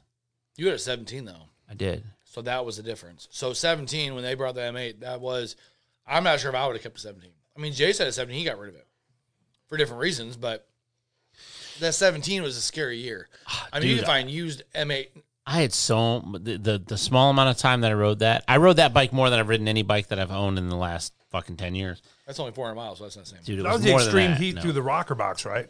Yeah, Didn't it have, like, a lot of heat they were coming hot. up? Yeah, because of the catalytic converter and some other Coming shit, up through but- the bottom of the Dude, that tanks. bike, my bike ran good. I was happy with the way it ran. I regret getting rid of it. I regret getting rid of it. I like my Dyna, don't get me wrong. I regret getting rid of the Road Glide now because I am actually at a point where I want to, and I believe I'll have the ability to, in 2021, to actually go out and ride my motorcycle and do kind of like what, I'm not trying to copy what Jace is doing, but I have a different way of doing it, but I want to travel and do some podcasting and stuff too. You know So what I when mean? my bike gets done here, I'll fly down. If I'm not already working down here, I will specifically come down, fly down, and we will go for 3 to 4 hours straight up, maybe 4 hours away, and come Yeah. back 4 hours. Oh 8 yeah, hour day. dude. We'll do an 8-hour ride. Have you gone to Jackson? Have you ridden to Jacksonville on the? I've never Have you been to ridden your motorcycle to Jacksonville on the same route that we went to Daytona that one year? No, all back roads, soaked in Dude, sore ass ride. It's not bad. Right, yeah, Those No, are good rides. That's a nice next ride. To, next to them lakes and stuff. Yeah, that's a That's nice the thing. ride. Like Florida gets such a shitty rap for not having good roads to ride, but there's decent roads to ride. You Yeah, gotta find them. Yeah, yeah. But If I you- Forest one to stay away from. dude. If you go north up 33, heading towards Leesburg, and then shoot over, I think it's through Eustis there, right? Yeah, Shoot over through Eustis. Yeah, you work in Leesburg all the time in the villages and that. Shoot over across Eustis and then end up in Ormond Beach. That you go by those lakes and shit. It's nice. You can even Yeah. take 27 along the Gulf Coast. Take 27 and then go about 3 miles. There's a highway that goes by Haines City and everything else. There's a 2-lane highway that That's 60. So you're going through Yeehaw Junction, all that shit. But that Yeah, goes you follow down that to road, you follow that goes down to Miami, dude. But You no, can. if you take it straight north though, toward Tallahassee, I've done that. That's Oh, are you talking beautiful about ride. 301? Oh, I'll I'm from have Florida, to- dude. you're This talking about. motherfucker doesn't have any street names. No, I got nothing to bring to the table. I used to work in DeLand for a little bit. We passed by that on the way up to Daytona, but Right. Yeah. But no, 33 going that way is nice. Yeah, you can do 30. Like I said, that road that we went on 33 to go to Ormond Beach for Daytona was cool. Mm-hmm. And I've taken that on the motorcycle before. I took 4 and then 417. I-4 and then straight in that way. Yeah. How far are you from Howard Tennessee sucks. from here? 9 hours, wasn't it? We about 7.5. Nashville 7.5. 8. No. How far is it? More than that, bro. Knoxville. I think I made it to Knoxville towing in 11 hours. No. That was towing. Yeah, maybe it is about 12. So you can probably ride it in 12, 13. Yeah. Yeah. I couldn't do it in one day. If when I go to the V-Twin Vision, you couldn't ride fucking 11 hours in one day? Yeah, I could. What am I thinking? What are you talking about, dude? I'm talking about leave at 7 in the morning, get there at 8 at night, 9 at night. Yeah. I've done it I mean, before. it would be a long day, dude. Yeah, I've done it before. How far is Loretta from here? It's a little bit further because it's an hour and a half past Nashville. But honestly, that is an event that you guys have to go to. That is a fantastic event. You're looking for napkins, aren't you? Mm-hmm. Yep. Hang on a second. Let me go get some. Guys, talk. Yeah. Keep the podcast moving. No, that's no, I've done that 11 hours in one day before. So I don't even know. I'm just over here going, no, I don't know. I couldn't do it. But yeah, I've done it. Yeah, I did the 1,000-mile, 24-hour 1,000 miles. Yeah. Iron butt. Yeah. It's, I don't know. It hurt. You know what I mean? I want to get on the bike for about a good 3-4 days. And then. Yeah. So I learned about the positioning. It's the positioning and how you run it. Like I use my passenger pegs more. I don't even use highway pegs. I use passenger pegs. Put my feet back there for blood flow. Mm-hmm. And having short ass legs like I do, my boards are pulled back 1 inch.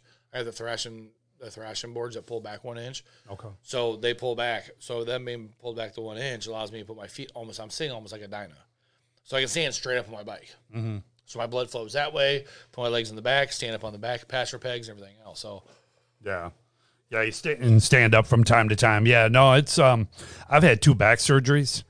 I had my L5S1 removed in 2010, so it gets a little uncomfortable from time to time. So after a while, when you get fidgety and you're trying to shift to left and shift to right, and it's kind of loosen up the back.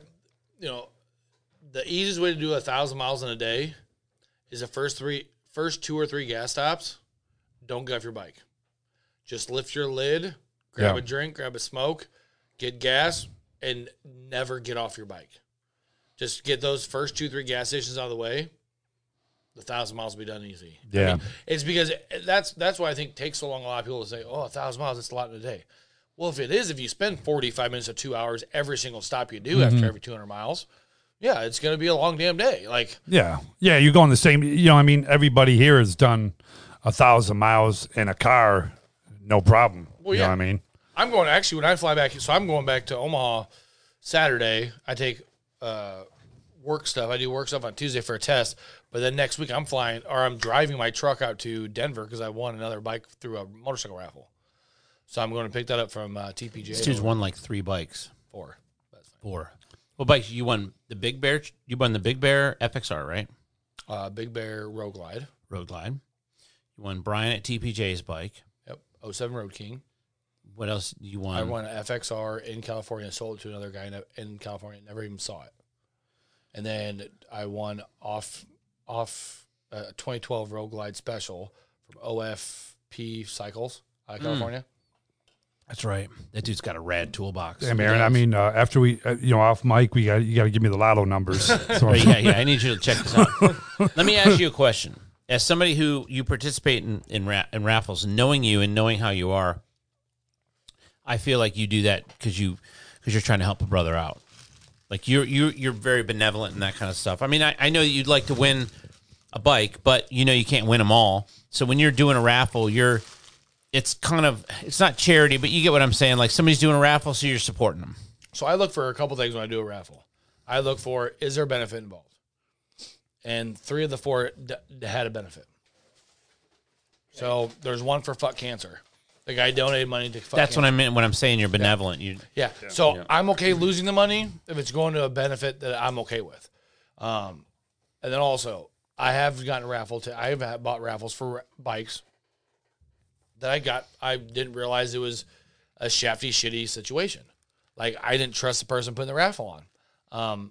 now going forward after that couple of bad incidents, I need to know someone who knows that person. Trust that they're not going to just name their buddy. Because I had I bought raffle tickets for 2 bikes. You don't have to say who they are. I don't remember who they were. It was like 2 years ago. Okay. But I just didn't want to go, these and his screen name is blah, blah, blah. I would never, I I would never bus roll something like that. You can follow them on IG. Yeah. No, but like you could tell by their raffles, they were giving to their buddies. It just happened to be, they won. Their buddy, one of their best friends won the bike. And then it's still at their bike shop. So it's bullshit. You know what I mean? You can tell by and so I've been that's what I do. I make sure. But do you think raffles are a good deal? Do you think, Absolutely. all the way around, when you look at them, you don't look at a raffle and go, this motherfucker. No, I think it's a great deal. Let me ask you another question. So when you're The looking reason at I think it's a good deal is because of you're literally taking chances on like a lotto. Better odds, and you're getting something you'll like. those are all positive ways to look at it. But what I do want to ask you a question. Do you ever look at how many tickets are being sold? Yeah. Of course you do, but for this reason. Do you ever look at them and go, you're selling this many tickets at this price, that bike's not worth that? I do that, but then I kind of ignore that point. I actually look at it more of these tickets, if he's selling 100 tickets, right? $100 a piece, $10,000. Yeah. Is the bike worth $10,000? No. But the odds of me winning, then you're actually looking at the odds. Okay, if I buy 20% of these tickets, $2,000 worth of tickets, I got 20% chance that one out of every 5 is going to pull my name.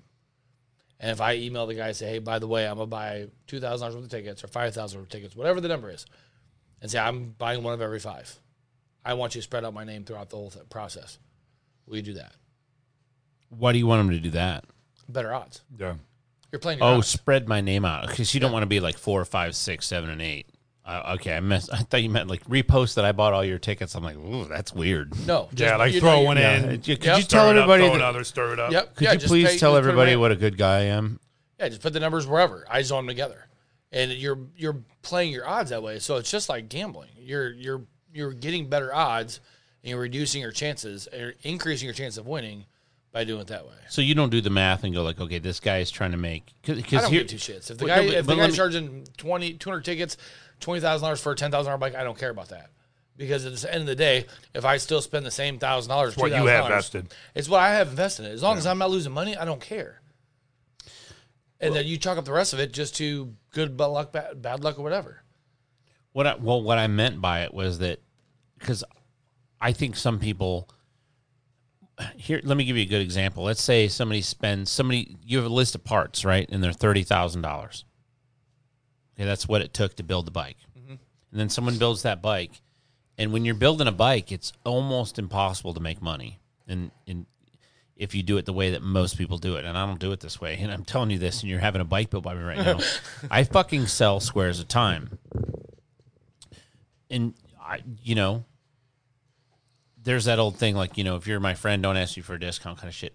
If you think I don't do extra shit on every fucking bike I build, then you're not paying attention. But I sell squares of time. That's what I do for a living. Absolutely. Is sell squares of time. So it takes me this much time to build a bike. So when you're looking at the value of a bike, let's say you take a bike that, it would cost $30,000 to buy the parts, and you have another 100 hours in labor. So that's $10,000, right? So it's a $40,000 bike. That bike's worth $25,000. People are like looking at that and going like, well, fuck, that bike ain't worth that. Fuck that guy. That guy's trying to sell 500 tickets at $100 or what, however it is, however it works out. The way I look at it is this. And I guess, yes, I would never buy tickets into a raffle I feel like is oversold. For example, the way I look at any bike raffle, you have the value of the bike. You get 50 cents on the dollar for what the labor should be to build that bike. And then I think you have 3 different tiers of quality of products you put on the bike. So if you put Fox shocks, if someone's using the grade A JP Cycles products on the build, you're getting 20 to 30 cents on the dollar. But if you're going to the next level up, buying a little bit nicer products, buying the Vance Hines exhaust or buying the name brand stuff that you know is higher quality, like the I Legend get what you're suspension, I get what you're then saying. you should be getting between 40 and 70 cents on the dollar, 40 to 60 cents on the dollar, Okay. right?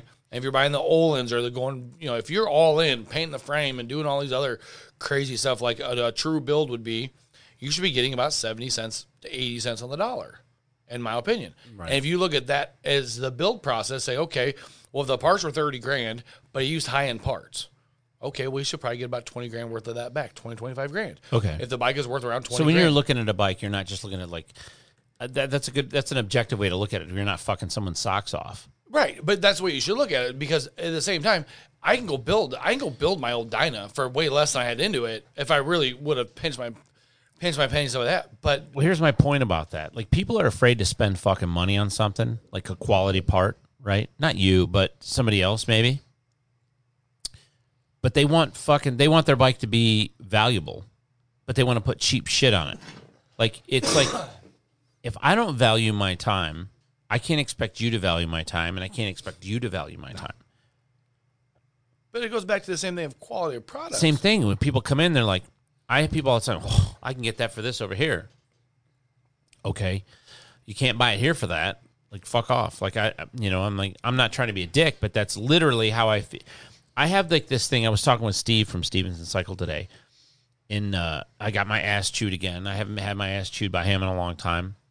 And he wouldn't even tell me why, but he chewed me. He chewed me pretty hard. And he said, he says, I watch what you're doing, and you're what did he say? I was a dumbass or doing some shit that I shouldn't be doing or something, like, kind of like. And I'm like, well, what did I do? He goes, I'm not telling you. He goes, you know what you do.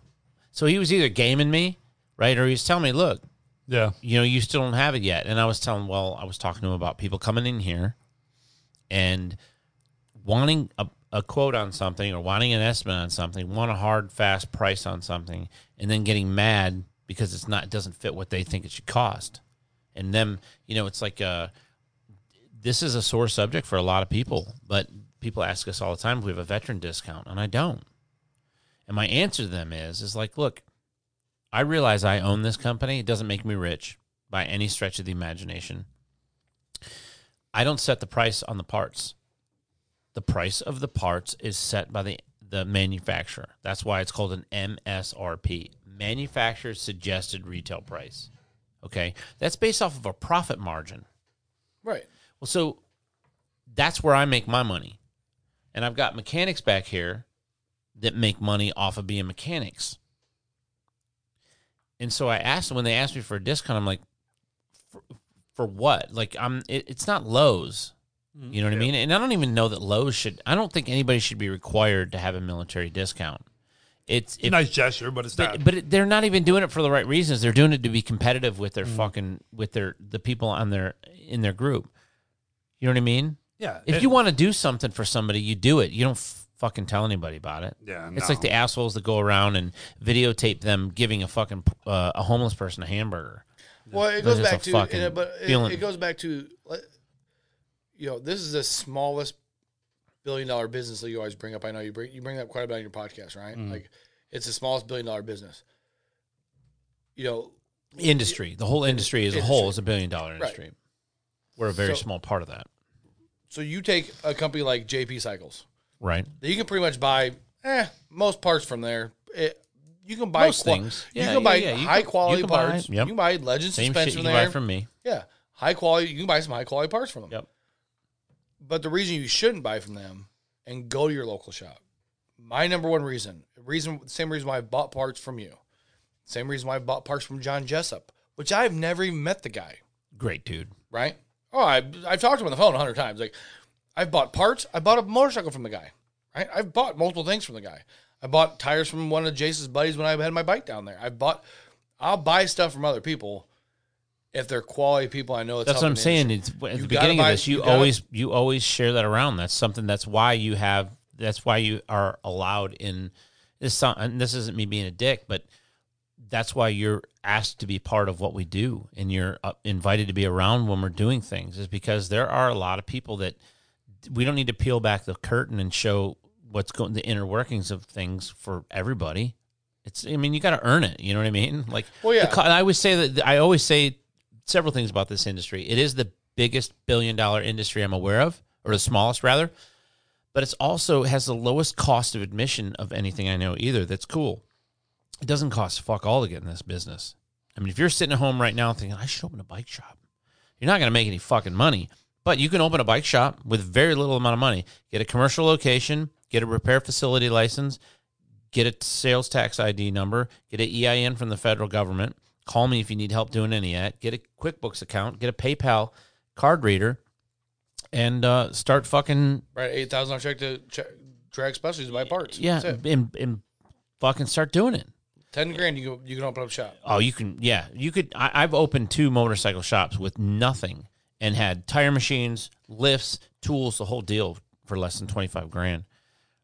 You can do it with inventory and the whole deal. Right. I mean, I'm and the saying, $25,000, you could get enough fucking credit cards to if roll that people keep fucker out. buying from these online stores all the Conglomerates. time, it's going to put the small guys out of business. And here's the thing. I mean, my biggest frustration with this industry, and it's a personal frustration, is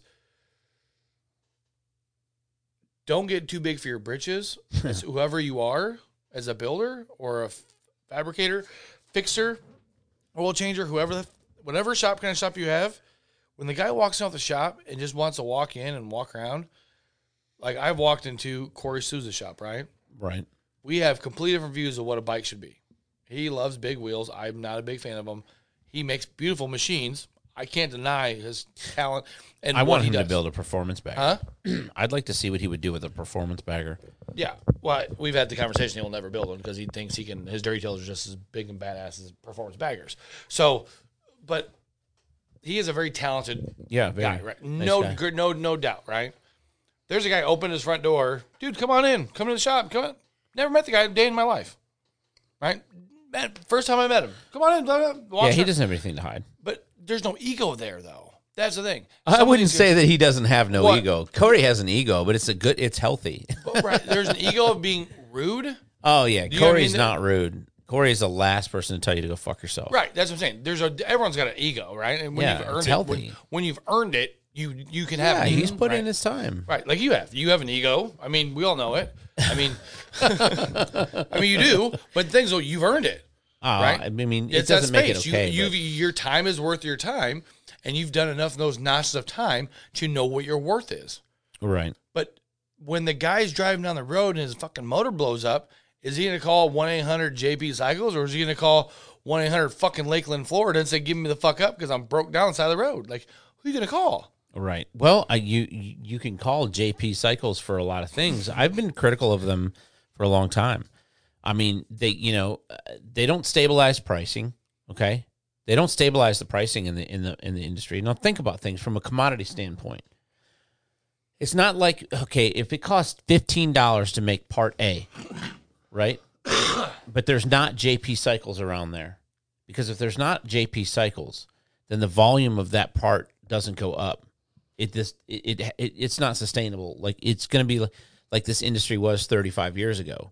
When this industry 35 years ago, the catalogs were thin. There was only 1 or 2 alternatives. There were only, there's 400 manufacturers in this industry right now, registered, like legit manufacturers, give or take. Which is good. Yes. But look, I mean, it's not anywhere near like at the automotive.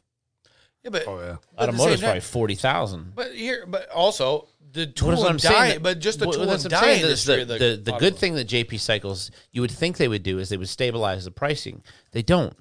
They don't stabilize the pricing in a favorable way. And then hear me out on this, okay? Okay. They buy more than anybody. So arguably, they sell more than anybody. I mean, that's pretty much given. Well, so instead of a rising tide raises all ships. So instead of JP Cycles stabilizing the pricing at, say, 40%, okay, and not selling and just selling it at full retail, right? A company like JP Cycle has the ability, and Dennis Kirk have the ability to stabilize the pricing at a high margin. If they don't go under retail, then we don't have to. Right, You understand but what I'm then saying? They don't stay open.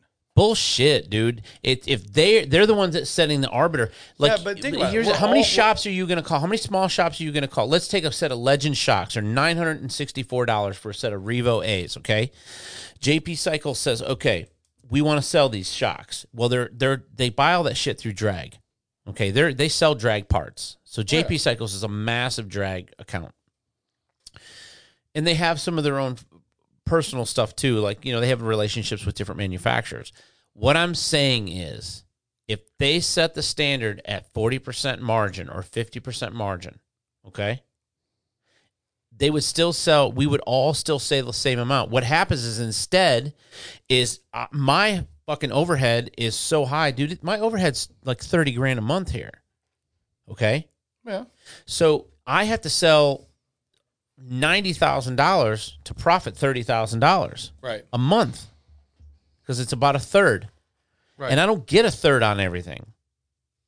But because JP Cycles brings their fucking profits down, because they have these gold member because they can't, things with the MAP pricing is like manufactured agreed price or whatever. It's mandated. Right? You can't advertise that this is going to be sold for, if $99.99 is the MSRP, you can't advertise it for $89. Do you understand what I'm saying? Right. I understand. But what you can do is say you get 10% off of your cart when you spend over X number of dollars. Mm-hmm. So they spend X number of dollars, they bring that fucking profit margin down, and then the customer comes in here and they're like, well, I can buy those Legend shocks for $8.99 or $9.24 instead of $9.65. 65. You don't understand what I'm saying? So now I got to lower my fucking prices. It's the Walmart fucking thing. It's like, and it's not even as Walmart is so fucking massive. This is a small billion-dollar industry, dude. JP Cycles, they're not good for our industry. They're not, because they don't carry the fucking responsibility that they should. And you can say I'm fucking being silly or I'm being petty or anything, but it's the whole thing with the political deal. It's that there's a fucking right way to do shit and a fucking wrong way to do shit. And depleting how much something is worth, when you buy something, when I pay money up for something, I have a Rolex watch. Why? Does it fucking keep better time than a Casio? No. Technically, it does, actually, because it doesn't have to be rewound. Well, you know what I'm saying. It's like it's still a time. precision. I mean, what more I'm of a saying smart as is, at this point, but yes. it's a timepiece, Yeah, right? I And know- it's a I know piece what of you're getting at. jewelry, and it's something. It's Status. unnecessary. It's status. It's unnecessary. Is what I'm saying. Yeah. But if everybody started fucking selling those things cheap, they wouldn't be worth anything. Right, no, I agree with you. I mean, Availability drives up I price. Here's the I thing. want it to be worth something when I Right. buy it. So I want my shock. I don't want to buy fucking. I don't want to buy cheap shocks. I want to buy Legend shocks, and I want them to be worth fucking decent money, because if I'm putting a motorcycle together that I might sell, it goes back to what you said. You're looking at the sum of the parts. Are they using quality parts? Are they using mid-level parts? Are they using low-grade parts? but then also it goes back to, whenever, like, even when I'm buying a used bike, right? When I've bought used bikes, I've asked people, okay, so you have these parts on your bike. Yep. Okay, great. So tell me about it. They tell me about it. Okay, who installed it? Oh, I did. That, to me, they lost 20% of whatever they thought their bike was worth, because the chance of them doing everything perfectly as a shop would do is not going to be the same way. I look at things as, you hire a mechanic to do a mechanic's job. I'm a roofer. You hire a roofer to do a roofer's job.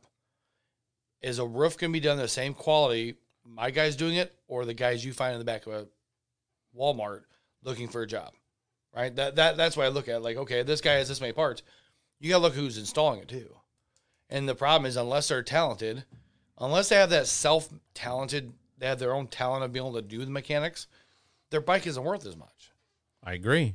But that also goes to, like, There's exceptions to all those rules, though, too, because there's there always is. There's always dudes exceptions. that know how to build bikes. Yeah. that are doing Oh it in yeah, the I garage. mean, Right out of their garages. yeah, they've been wrenching for 20 years and they're phenomenal. Oh, there's no doubt. I mean, there's people that again, just like you said, they're back when the TV days were on, in the Discovery days. Right. There were builders just probably as good as Jess James or any Larry or any of those guys. You just didn't hear about them.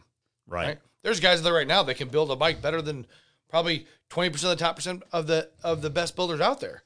You just don't hear about them. Brian Butera is a good example of that. I mean, his bike's been all around the world, you know? It's beautiful. Yeah. But he's not a real big name person. I mean, you know what I mean? Like, people know who he is, but he's not Jesse James or Billy Lane. Right. He doesn't have that same status. Right. So, but you also, that's why I look at it. Is like, you look at, and that's probably why I do support local shops. Even if I don't even if I don't see myself building a bike with them or working with them at any time in the near future, I'll buy a T-shirt. I'll buy a hoodie. Yeah, I do like to do that. I'll literally just reach out to someone and says, okay, let me buy a shirt. Let me buy a T-shirt. Like, well, he was like, I don't need to. I want to. But here's the thing, because I want your doors open the next 5 years, because I don't want this industry going to shit and having all these big world bagger, the shitty big world bagger shops to be the ones staying the dick in the hands. Because there's a bunch of those opened up in the early 2000s, late 2000s. The same thing happened during the chopper rush, during the gold rush. Everyone opens up era. these shops because they jump on the bandwagon. Like I said, right? it's easy. The cost of admission into this industry is fuck all. Right. But hanging out is a little bit. And that's where you have to support those ones around there. Like, buy a T-shirt, buy those. Even if you're not going to spend $20,000 to build a bike. Dude, that's my favorite thing to do on vacation is to go to other people's bike shops. I know it sounds silly. Karen used to get so sick of it because we'd be driving through Georgia. I'm like, there's a bike shop. Let's stop. And I just go in there and I just want to buy a hat, sticker, shirt, something. I've been within 30 miles of Pop's Garage 3 times, and I have not stopped by. And it's because they've been closed every time. Not because I didn't want to, because they were closed when I drove by their area. When I was about 30 miles, I was about within 30 miles of their shop 3 times. Really? Yeah. But they were closed all 3 times because I looked at my phone. Shit, they closed an hour ago. I haven't figured them dudes out. They seem cool. They're cool as shit. But I haven't figured when they were here for Daytona back in 2018, they were here for Daytona Bike Week. Really? Uh-huh. They had a little show up there in Ace. Oh, they did the one at Ace Cafe in Orlando? Cafe, yeah. Okay, and that's when Jace was here. And that's when Jace was here and Jace met him. That's the first time I met Jace. Funny story about how I met Jace. So he already had my Dyna. He was painting already. Never met the guy. And he packaged, my Dyna was already painted. He packaged my Dyna parts with his old 4 or 5 year old, Big Wool Bagger Fast Life Garage T-shirts. Yeah. And I was wearing one of his T-shirts. Really? Yeah. I was walking through Ace. Yeah. Yeah. I haven't been to that Ace Cafe. I heard it's pretty cool.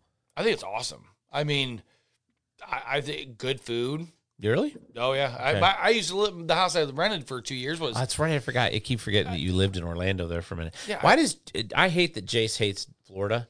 I don't think he spent time in the right places in Florida. Orlando's not one of them. No, fuck no. Well, and he wants to, Daytona. I wonder how his opinion changed after this weekend. Because remember they had the camp out. Yeah, that I found out about the day before. I mean, I couldn't have gone because my daughter had Thanksgiving for us, but. I was like, how the fuck are you guys going to come here and not even at least reach out? I guess they figure I follow those pages, but you can only follow so much shit. Oh, yeah, because the algorithms you only see so much anyways. But it'll be interesting to see how his opinion is because from the pictures, it looked like a blast. Yeah, it did. That's something I wish I would have been able to make it. But obviously with my test coming up, I can't do it. I mean, there's been things I've had to give up this year that I didn't want to give up. Tennessee obviously being one of them and multiple other things. I mean, there's some things that have happened personally and everything else that I just didn't. But that's the thing. 2021 is going to be a whole better year. I hope. You know what I mean? Unless we're going lockdown. Yeah. Yeah. Well, hopefully. Everyone's going on lockdown. Hopefully get rid of that fucking Biden douchebag and here we go. Sorry. That was out loud. All right, Dan. Thank you. That was for joining us on episode 50 of the Hell on Wheels Garageville. Now we can wrap it up here. But here's the question, though. Here's a question for you. Okay. What's your plans for 2021? Okay, you got the podcast thing. I mean, you've got travel. Travel is the word. I'll use the word travel. Okay. So I've got things here at a point where I've got to do your bike. I've got a couple other small projects, but 2021 is going to be out traveling. I've got the new studio coming, the mobile studio. So you're going we did the toy hauler route and give me 5 events you're going to. Well, I want to do Jeff's Tennessee event, TMR in Tennessee Music Revival, okay. Daytona. Daytona again, Sturgis. So you can't. I don't think you can count Daytona as 2, even 1, because you live like an hour and a half. 2 fucking events. You live an hour and a half from it, dude. That's not really traveling that far to an event. And it still takes a day though. So day. I mean, I would be there for fucking 4 days. Okay, yeah. so I won't count Biketoberfest. I won't count Biketoberfest. You can count one of them, but just not both of them. I just don't think you can count both of them. I have a desire to. I really want to go. I'm not going to take the studio up there, but I want to go. I want to go to Northern California. Oh. I want to go to Ness's place. I want to go to Sim's place. I want to go. I want to podcast with somebody over at 415 Leather if they'll do it. I want to podcast with Big Wayne from California Choppers. There's some things. Northern California, I want to spend. I'd like to go up and meet up with Aaron and Mark Green. I'd love to podcast with those dudes from Paramount Custom Cycles. They own the Pharmacy Factory now. They've switched gears. I mean, Aaron still does motorcycle stuff for himself, but at a grand scale, their family has shifted away from motorcycles as a business. But I would love to go to Northern California, do a trip, like fly in. We talked about doing one of two ways. We talked about me, Cody, Daryl, Cam, and TikTok flying into Vegas, renting a Winnebago, driving up Northern California, drive all the way down to Southern California, back to Vegas, and then everybody flies back home. We could do it pretty cheap. We do it probably in a week's time, 10 days, 10 days. You know, what is a ticket to Vegas? A couple $100, $1,500, or it was like $5,000 or $6,000 for the rental of the RV, but between 5 guys, it's nothing. Yeah. So it's $1,000 a head. When I was in Arizona this last year at Paint Huffer with Brian, there was a guy from Italy that was right before the coronavirus shutdown. The guy, literally, him and his wife flew in to Vegas and went to Arizona, California, drove to Texas, painted a bike in Texas. He's a painter. Really? But literally, it spent 3 weeks here. Yeah, that's fantastic. I mean, just spent 3 weeks, and he said it was the cheapest vacation we've had because he was able to paint like 1 or 2 bikes, I think it was, and I think both in Houston area. But he went and saw Brian Paint Huffer. That's where he gets all his products from, and super nice guy. Couldn't understand 80% of what he said out of his mouth, but I mean, like, super nice guy. A lot of nodding and smiling. Yeah. Well, I like part of my reading disability and ADHD. My CPU for people's accents, I don't understand most stuff they're saying. Gotcha. Like people from England. No offense, TikTok. I love you. You're a nice guy. Cannot stand people from England's accent. Cannot stand it because I can't understand half the shit they're saying to me. Well, he's from the north too, so it's a little different. Yeah, he's easier to understand. I can understand everything. Every time I talk to him, that's easy enough to understand. A southern Englishman has a very different accent, much more posh. Yeah, I can't stand it. I'll literally turn off a TV show if I had that on there. I won't know. Yeah, I want to watch TV, not read it. Yeah, right. Like, I'll when I watch Lord of the Rings, I'll put the subtitles on. I'm that much of a nerd. That's a good movie, though. Yeah, it is. Well, I hope you have a good 2021. I mean, obviously Pod 50. I mean, you still got another 2 months before the year's up. I mean, you can get another. Well, but yeah, I'll have plenty more in. I think I'll hit 60 pretty easily. I think you should hit 75. To be honest with you. Oh fuck, this guy pushing me. Yeah. I mean, you got grinding. You got the holidays. You got to need to have consistent content. Yeah, you got to have podcast with your family on holidays. Oh yeah, that'd be fun. That would be kind of funny, actually. Tell some stories around the table. Yeah, right. All right, man. We're gonna wrap it up. Aaron, thank you. Troy, Midwestern Grinder. You guys know who he is. Oh, hey, and happy birthday, Steve Chamberlain, and welcome to Texas. Yeah, I guess he moved. Yeah, he moved to Texas. I think today or tomorrow he's going to be in Texas. On his Facebook 2 days ago, I'll be there in 3 days. Okay, dude. I told him if he needs anything, let me know. I mean, yeah. Right on. Happy birthday and good luck to moving from Michigan, Grand Rapids, Michigan to Austin. I think he's moving to Austin, Texas. Oh, no shit. Nice. Yeah. Good for him. Go over by Mark. Yeah, by Mark. All right. So that is the first part of the podcast we call 5150. 5150, if you don't know, is the police call in Los Angeles County for a crazy person, I do believe. You'd have to look it up. Google that shit. Anyway, we went outside so Aaron could have a cigarette, and he was like, we didn't talk about the King of Baggers, dude. So we went back in, and we talked about the King of Baggers and other things, and so I'll give you the second half of the podcast. It's not really a half, but I called it episode 5150. Right, yeah, with Midwestern Grinder, Troy McCracken, and myself. Start recording again. This will be part 2, Midwestern Grinder part 2, episode 50 and a half. I'll release this one as a separate episode. We forgot. Aaron just mentioned we were back there. He's like, hey, I forgot to ask you about the King of Baggers. I'm like, dude, it's something let's I've been talk about that. I mean, I can't believe you totally forgot about that. Well, here's the thing: you're a race guy. You're a drag racer, car guy. drag race guy. car guy, Yeah, right? yeah. So like when I saw King of Baggers, I'm like, oh shit, I know Jason's got some 2 cents on this thing he wants to put in because Dude, I think it's fucking cool as shit. Absolutely. No one can hear you. Your microphone's over here. yeah, he's trying to watch the video. He's actually never watched. He's trying to watch the Fucking sweet. 8-minute video. Are you going to watch the whole 8-minute video? No, this video is saying 29 and 28. Oh, you're watching the practice speeds. Oh, that's a practice. the practice one. Hand yeah. me that remote. I'll turn it on the TV here. Yeah, I mean it's literally probably one of the. I think the King of the Baggers was a stepping stone for performance baggers across the country, and I will guarantee you. And again, I'm not a shop owner. I'm not a mechanic. I'm not any of that shit. I will guarantee you, parts will be sold from that race. Oh, I don't Because doubt of that that at all. race. I don't doubt that at all. You know, Speed Merchant has their own mid control. All these companies brought their mid controls. PM had their mid controls on their bagger. Mid controls. If you want to handle a bike that's 900 pounds around a fucking corners, you got to put mid controls. Like Jace runs was Epics. Now it's a company out of Florida. I can't remember the name of the company that owns them. Epic Moto Dropkick Customs. Yeah, that was Dropkick Customs. I think it's called now, right? Yeah. Epic Moto no longer exists because that guy's a douchebag. Fuck Eric. Carrick, And fuck no, you. you're talking about Chris Eater from The original. that owned Epic Moto. Yeah, That was Chris Eater that had something to do with he's a dick. I don't know him. He had something to do with Misfit too. He started Misfit somehow. He's just a dick. I'm just telling you. Because he sold me some shit and told me to go fuck off after I spent $1,000 with him. Really? Here's the thing.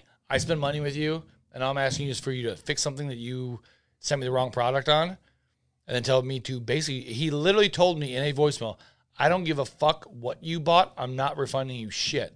Deal with it. Fab something to make it fit. So I went right on his Facebook page, says, dude, don't ever buy anything from these guys. He's a ripoff artist. My address is 210. Again, the anger Why side is came this out of not me. working? You know, the angry side came out of me, but here's the thing. Again, stand by your work. That's all I say, right? Like, Yeah. like a perfect example. I'm taking my bike through Lake of the Ozarks a couple weekends ago, right? It was running like shit. I took it back to Spaz who built the bike. They opened it up, found out there was something wrong with some tube or some of that was ripped. Cool. They fixed it. No problem. Right? They get right in. But Well, it's an extension of an advertisement, you know. It's yeah, like, of course. we were I talking mean, that's earlier. like anything. The only difference with Jason, when he builds my FXRT, I live in Nebraska, so I'm only 1,700 miles away, so Right. I really can't bitch too much. No, Yeah, but you know what you're going to get from Jason right off the bat anyway. I'm going to call him and be like, dude, how do I fix this? Because I FaceTime really him. don't know how to fucking fix this. Especially when he rewired the whole thing. But the King of the Baggers, I think, put a staple in the industry for those. And the reason I say that is Performance Baggers have been around for a few years. You know what I mean? They've been around for 3-4 years now. right. They've been getting more headway the last 2 years, I would say. Yeah. But the King of the Baggers opened up people's eyes that have never been opened up to before. Like literally seeing, now again, I'm not sure if it can be said or, but spending $200,000 on that Indian motorcycle to Oh win. yeah, we can say that. That was that's an alleged rumor that Indian spent $200,000 on that. I mean, $200,000. I won't divulge my source. That's a lot of money. It's a lot of money. lot of Especially cheddar, for a dude. motorcycle. Yeah, but it's a factory built race bike, so they can say that it costs almost anything. They can hike up the it's cost not of like the actual man hours. Yeah, like Arlen Ness made one, PM made one. Who were the Speed Merchant, PM, there were Sly 13. Fox. There was the 2 Indian teams. Yep. I don't remember how many bikes were in there. There's that one kid that looped it. Did you see him loop it? That was Indian. That was Indian. It was guy. an Indian. They looped the Indian. Yeah, the guy hit second, third place. That was him. Really? Yeah, Okay, I didn't know and that. he straight looped the bike, pulled off the thing, flipped it right and fell on top of him. Oh, this thing won't. I can't get fucking YouTube to come up so we can watch the King of the Baggers race. But no, I think it's definitely worth noting. I'm just curious on your opinion. No, Because, I mean, you're a here's what I drag think is racer. going to happen. I think that there's going to. My initial thing was, and I talked to Chris Callen. I called him. I'm like, dude, what do we need to do to just create an outlaw class? Because originally they said they weren't going to let anybody in it. That it was just an exhibition, one-time deal. Which all races, even the ones that they usually start out as an exhibition. You know what I mean? Everything starts off as an Yeah, exhibition. we're going to They're see how testing it the works. waters. Yeah, exactly. But there wasn't going to be any open classes or anything. Like, fuck it, let's do an outlaw class. Because I'll tell you, that's what saved drag racing. back when I started drag racing, you had to go to, if you were at an NHRA track, there was all these fucking rules, had to have a cage, had to have a license, all this stuff. And then track owners weren't making any money. We were coming there on a Friday night at Milan Dragway. This is around 99, 2000, yeah, 99, 98, 99, 2000. They started doing the first Fridays, the Friday night lights. And it got to the point within the first year where we were bringing more people to the track on a Friday night for grudge racing than they would get at a national fucking event at Milan Dragway. They'd make more money at a test and tune on Wednesday and a fucking a grudge race on Friday nights than what they would make at a national event. That's a true fucking story. Well, yeah. I mean, when you get too much shit involved But you know what it was? It was because you didn't have to fit into class with a car. You had, big tire, small tire, power adder, no power adder, and then it was grudge racing. You and I would race each other. Fuck, the track didn't care. Why does the track care? They're not having to fucking build ladders and brackets, and this dude's got to go this fast, and this dude broke out. You want a sportsman tree or a pro tree? That was your choice. Those were the two classes. And so I think that was it, dude. You're either on a full tree, a pro tree, or a 400 tree, or a 500 tree, which is a sportsman tree. And that was how you basically decided it. But the track owners started making money, and they started putting money into their tracks. And then NHRA said, you can't do this. And they're like, hey, check it out. Fuck off. We're going to do what we want. And then now grudge racing is massive. And for a little while, and I'm happy to say this, I mean, racing has always been about who has more money. Even a dude with more fucking skill will lose out to a dude with more money. It's just, every once in a while, a dude with more skill will fucking pull one out. But I can honestly tell you that I'm happily entrenched in the period of time where outlaw street racing went from being only on the street to being at the tracks and being big money. Like, you could make big money. Like, I knew dudes that had, back when you had, my car was competitive for a minute, and I had 25 grand in it. That's pretty cool. It was a fast car, and it was, it was definitely, I was one of the faster dudes in my crew of guys that hung out. But still, the same thing can happen with this. It doesn't have to be a $200,000 Indian bagger might get somebody to spend 40 or 50. I'd take my $50,000 bike out there. It'd be fun, right? I think it'd be a blast. Put some fucking mid controls on it, some special tires. I mean, and let's find out. That would be fun. Jeff Holt asked me not this year, but last year at his show in Sturgis. He's like, he's interviewing me in like when I first got there, and we're talking on the microphone. He's like, "What? This is a performance bike show. What would you like to see?" I'm like, "Dude, I want to see these motherfuckers perform, because I might be a good drag racer. You might be a good, track racer for, turns and shit. I might not be able to handle braking as well as you can handle braking. But if we had like a triathlon where a little bit of turning, a little bit of braking, and a little bit of drag racing, and you scored it all out, you'd find out what's the baddest bike and what is the baddest dude. I think that shit's cool. You know what I mean? think they should do that. Well, I brought it up to Jeff. I think that's what the King of Baggers might bring out. I could honestly see them bringing back King of the Baggers to Daytona Bike Week one year. I mean, I do. I think it's a great idea. That'd be cool. One of those. I'd go to that. Would you go to that? Absolutely. I'd fly from Nebraska for it, just because that's where Daytona started from. Well, that is the heart and soul of what Daytona started. Flat track racing up there is real fun. I'm just not real interested in watching the sport bikes. You understand what I'm saying? Like, I like motorcycles. I like all kinds of motorcycles pretty much. I don't care for the MotoGP stuff. What is the stuff the sport bikes? You know what I mean? The cafe bikes. I don't know what they call them. AMA. You know what I mean? Like not Hayabusas, but Hayabusas and CBRs and that shit. I don't care about that. I just don't. They're good bikes. Have you ever seen what's his name? Supercross. Supercross is dirt bikes. Though. Whose phone was that? That was his. So rude. I turned it back off too. Like what is Tony from Shred Moto? Have you ever watched any of his videos? I haven't. That guy, I'll take that dude in his Dyna against damn near I mean, he is literally lapping crotch rockets on his fucking Dyna. You got to be willing to wreck. I mean, but that dude rode one of the King of Baggers. He was one of the guys who rode King of Baggers. Oh, okay. He rode one of the bikes for that. I mean, but like Willie Pig, who is one of the unknown stunt riders, he rode the. I'm trying to think of who told me, because I've been told so many things about the King of the Baggers deal. Shit. I've been told so many things about the King of the Baggers deal that I can't remember what I was told I'm not supposed to tell. I'm not sure. What, Yeah, I can't remember. I'm trying to delineate it. Let me just tell you, it was expensive to be in that fucking show. Oh, I know. I can tell you this. It was 15 G's, I believe, is what each team had to pay to be part of that deal. That's on nothing. top of building the bike. Fuck around. They didn't win no money. There's no money to be won there. It was an exhibition. It was just for right, fun. but here's the thing. Dude, if you have a how many fucking Indians- drag race and you have a fucking 10,000, How many Indians got sold or will get I sold? don't know. Would you own one? I've considered Dude, it. that's really loud in there. Oh, it's like a nervous habit. It is. Dude, I want one bad. I would consider You want a an Indian bed? Yeah. I would consider the Challenger. Indian, that'd be the one if I you're would- listening, Indian, if you're listening, holla. I want to. I don't. You don't even have to give it to me. Just let me ride it for 90 days. Let me ride a Challenger for 90 days. If Indian motorcycle, Holt ride one for a while. I don't know. If Indian Motorcycle would let me, I'd fly on my own dime to California and so pick an nice. Indian and ride it all the way across. And no, I'd do marketing all the way across. I'd give them honest marketing.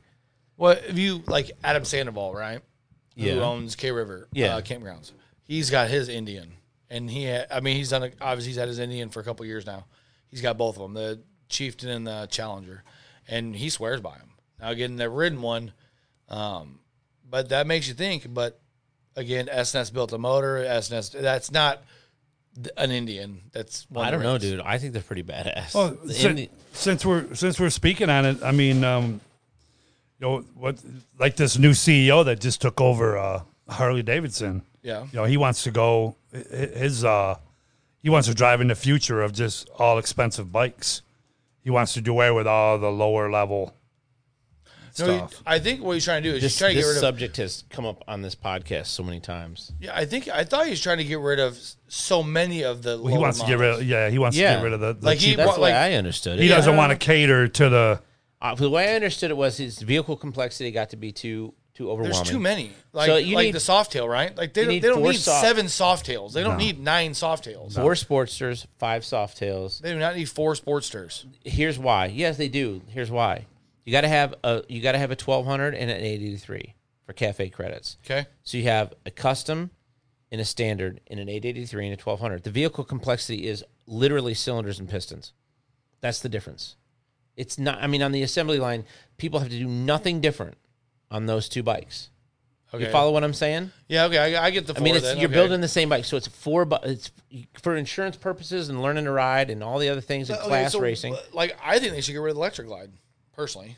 I think they should have the Electric Glide standard. I think they should have a Road Glide standard. I think they should have a Street Glide special, a Road Glide special, and then I think they should have an ultra limited Road Glide and an ultra limited Batwing. And obviously That's a 6 Road King. dressers. Oh, fuck a Road King. Okay. So a freewheeler and a Road King. No, you need a Road King. No matter what, you need the Road King. And the reason I said because a guy like me. Here's a guy like me. I saved myself $6,000 from buying a Road Glide that I wasn't going to use the $6,000 worth of extra shit. I get what you're saying. You're not wrong. But here's my deal. The Road King customer, I'd move them down to a Heritage customer, and I'd dress the Heritage up a little bit nicer. It's a perfect bike. It's completely different though. The Heritage is still on the Softail frame, so it's a monoshock compared to a. But the dual shock. Bagger's going to be monoshock in 22. Didn't they say 22? That's what they say, but we'll see what happens. They all said they were going to bring out the Pan America for $30,000. That thing never happened either. I mean, I don't know. but you know what I mean. But that's what I'm saying. Like I think the Road King is a necessity because you have the guys who, like myself, who want to take that Road King and turn into like a. You know, it's a wider, bigger frame instead of the. All it is a Street Glide or a Road Glide with no fairing. Right, but that which is a bigger frame though. Oh, you're talking bigger frame it's from not the that Softail. I'm sorry. Yeah, I'm bigger sorry. frame than the Softail. That's what I'm saying. Like, What is the benefit to that? better ride quality and long term. Ride a Softail for 500 miles and ride a Road King and tell me the difference. But I thought the new Softail was supposed to be the fucking bee's knees. Oh, dude, I had a Lowrider S for a minute, right? Like I had the Lowrider S with the 128 kit in it by SNS. It is handles phenomenal, just fast as shit. But at the same time, that still will not be as comfortable on a long distance trip as like a Road King or a Street Glide. Okay. Absolutely. That's like a rigid to a Softail, you know? I mean, it is. Rigid It's frame just, to a I mean, you're Softail. talking that big of a wider body, bigger body. I mean, you know, I know there's people out there that like aren't big fans of the new Softails because I don't I'm like a that. huge fan. Huh? I'm a huge fan. I love them. I mean, to be honest with you, I mean, that'd be one of the bikes, you know, again, I think in every wheelhouse, that's probably why I figured I've owned 9 bikes in the last 3 years, which is a lot. Considering 3 of them have been in magazines and or staple bikes. I mean, so the other 6 were just still nice bikes. Right. But I have that build process. Those Softails have a platform you can build on that's phenomenal. That's what makes those things so nice. Like doing that King of Baggers, put those Softails on those things. The guy doing the Dyna right now that's out there. Well, that's what I Tony thought. Rumoto. Have other classes. Yeah, I outlaw think classes and if stuff. they did like a Softail class, if they did, it'd be hard pressed for you not to be able to keep up with some of these other bikes. Dude, it would drive innovation in this industry Oh, yeah. so hard. Could you imagine the Softail rather coming into the shop or coming into the track with one of Danny's leading edge engines, right? So it's making oodles of power. Retarded. You got a set of Brock's wheels on there with good sticky tires. You have Russ Wernemont rear suspension or Olin's rear suspension and Olin's front suspension. Dude, you're talking about a fucking Harley Davidson that can get down. and get down and still look good doing it Yeah. and have that soul of the Harley. The noise. They said that people came from the whole track at Laguna Seca. I didn't realize. I thought they just rented the track just for a King of Baggers. I guess there was a whole big race going on. They said when those bikes come by, those big bikes come by, he says everybody was on the fence out of the pits. Well, yeah, because it's closed to the public though. Yeah, but I'm talking about the people that were racing. Yeah, people were racing. Yeah, they came out of that. I mean, the crotch rock guys came out of their boardwalk and they're like, shit. Because I mean, there's a I wonder sound. how I that don't care what sounds. anybody Yeah. says. There's a sound on a Harley. Yeah, that- there's other like drag racing, watching drag Especially racing them bikes dudes too, man. Oh, running those things that and they were Yeah. running Dude, they were hard, dude. beating the I mean, brakes off them. The braking. I mean, you know, if you look at They were all, diving down into the corners and everything. Yeah, I mean, but if you look at them, they're all set the exact same. They all have the radial brakes. They all have the dual front suspension. They all have the Olin suspension. They all are raised up. They all have Some of them had Legend. one head legend. Okay, I know I saw one. One head legends, and that was because I've done the research on the bikes. Because I was like, okay, I want to know what these bikes actually did. Like what? I mean, what? They cut 200 pounds off of some of them bikes. Fuck yeah, they were the one from 657 pounds on yeah. the If you 400. can or actually something. watch a series from what's that company called? The makes your own mids now. They ran that. Speed Merchant. Yeah, Speed Merchant. He actually did a 4-series video on YouTube of the King of the Baggers. He released it the day after the Baggers after the race. Watch all 4 videos. They go over what they weighed, how they weighed it, what they took off, and everything else. They got the thing down 200 plus pounds. Wow. I bet you that thing's fun to ride. Oh, I mean, I bet you feel like you could, compared to riding a regular bagger, you would probably feel like you could throw that thing around. oh yeah, because you figure the whole front fairing is a shell. There's nothing in it. But that's where like one of the baggers, I'm not gonna say which one, but one of the baggers still has fucking audio in it. Like pull the audio out, guys. Like pull out the navigation. Yeah, but Yeah. he was goofing on that. He was making a goof out of that. But yeah, I know what you're talking about. Right. Like, I mean, I guess he knew he wasn't going to win, so he just made it like pretty and Yeah. But Wasn't that the Nest bike? I'm not saying which one it is because I'm not going to burn a bridge in this industry. But it was an S bike, yeah. No, but I mean that was the thing about it. They wanted to sit, that bike also had floorboards. Yeah, it had floorboards. They made a big deal about that. I mean, that was clever. I mean, the guy, I think he finished the race. I mean, Yeah, it's Willy Pig. But, it's Willy Pig from Unknown. is it? Yeah. Okay. Well, I mean, the whole thing's not a goof, but I mean, it's kind of like a thing, you know? I mean, he was the kind of bringing up the rear. Yeah. You know, he's there for color. Well, and he's a professional stunt rider, so he can wheelie a bagger. He wheelies baggers, Harley baggers all the time. I wonder what a guy like that. I don't think they lighten their bikes. Those dudes, I feel like they add shit to their bikes. What do you mean? The unknown guys and the stunt guys. They don't add it. What do you mean they add stuff? I'm saying they're adding weight to the bike.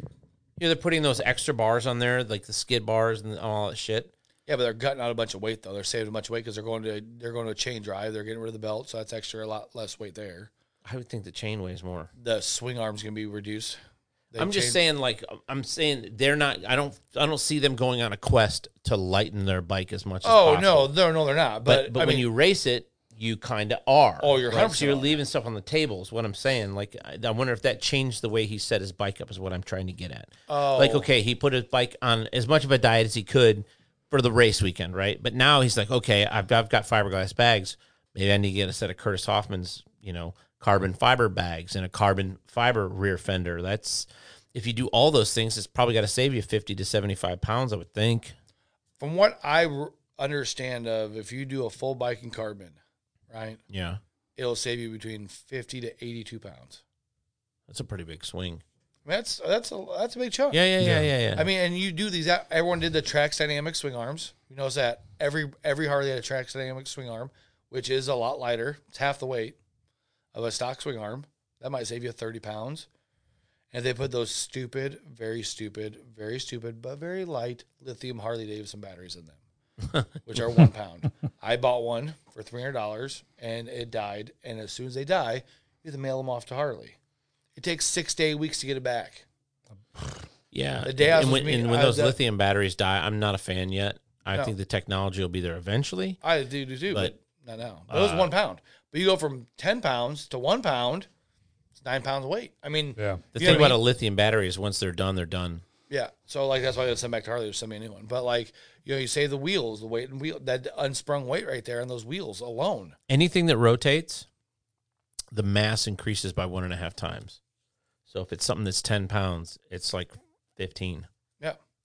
So you reduce the overall rolling mass of the motorcycle. Yeah, I think the way the king of the baggers, dude, I thought it was ill. I'm ready. Yeah, I liked it. I'm ready to see what it brings in. I want to build one. That's what I'm going to kind of do with my dad's.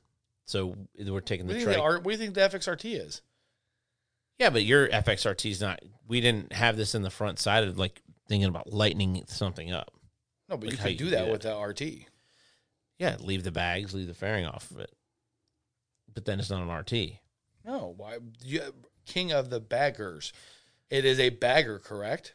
Yeah. I don't know if they consider FXRs baggers, dude. I don't have a problem with it. I mean, don't get angry with me. Jesus, dude. I'm like, yeah. I feel the temperature in the room's heating up. Midwest Grinders. No triangle, no FXR. No, but that's what I'm saying. You get some of these other baggers out there. I think I think over the next, because when they say they're going to do, I think 3 races next year, I'd love to see them do one at Daytona. I think the iconic Daytona's side of that, be awesome. And if you could find that lady that I know everyone's seen that movie, the motorcycle movie of where it started or where it came from or whatever the hell it's called. Heart Like a Wheel. Huh?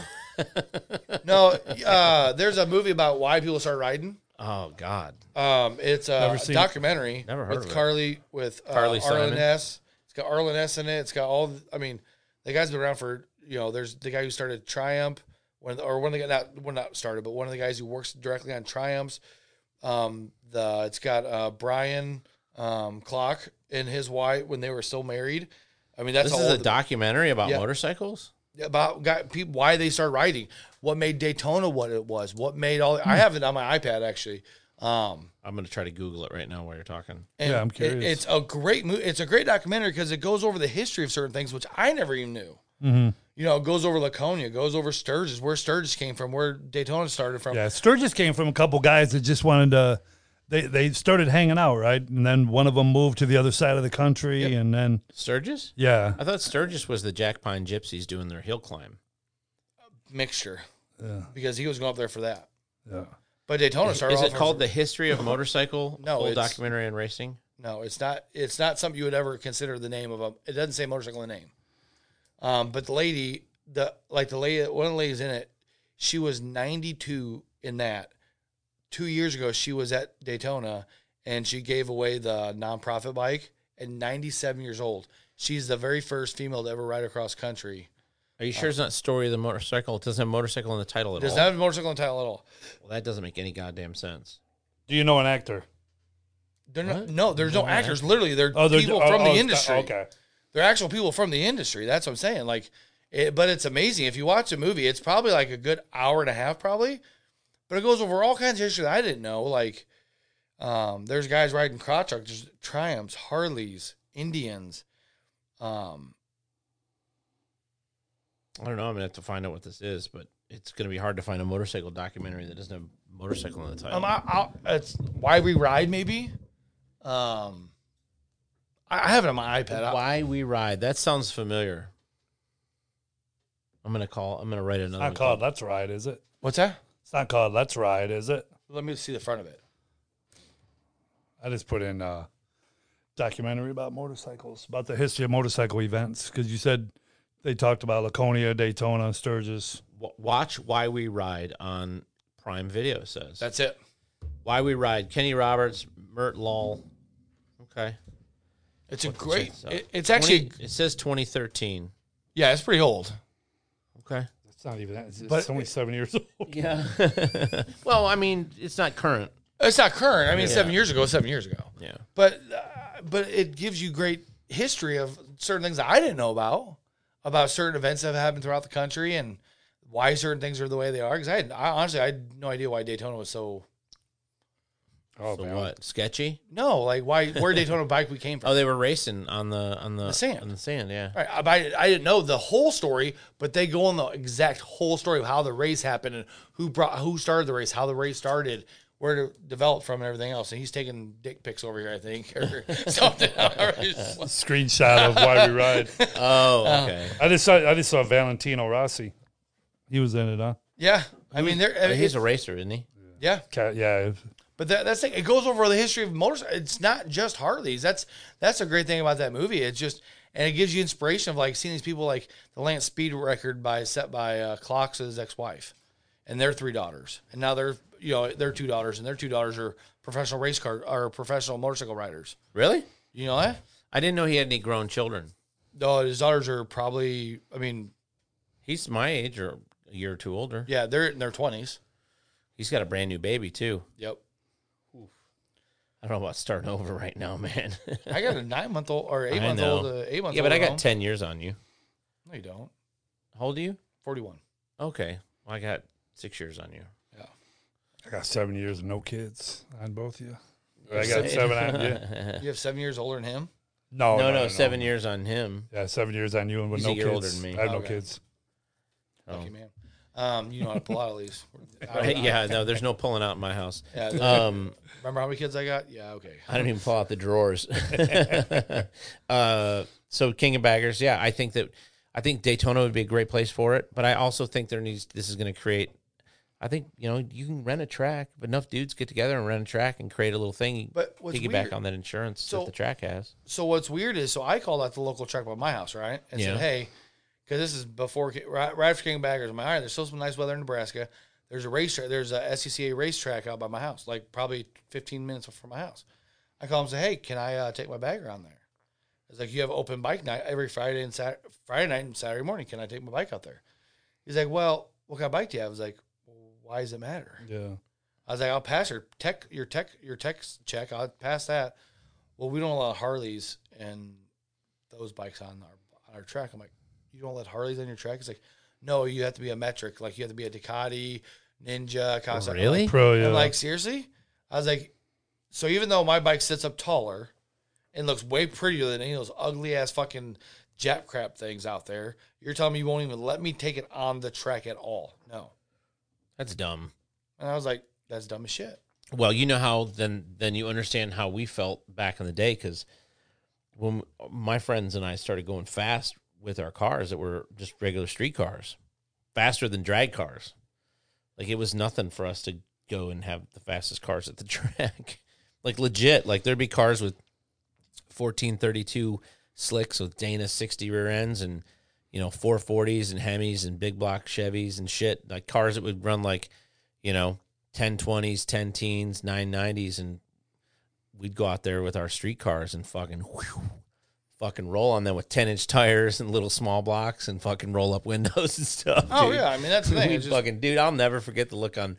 I'll tell you a real quick story because when I worked at Ram Chargers in high school, and my boss was a guy named Joe Cameron, who was the inner bolt man for Don Garlitz. Well, so when I started working for him, he was like, he was telling me about Hemis and all this stuff, and so I just I didn't know anything about them. It wasn't my deal. I didn't fucking know, and so I was learning from him all the time about stuff, and he ended up asking me one time to go.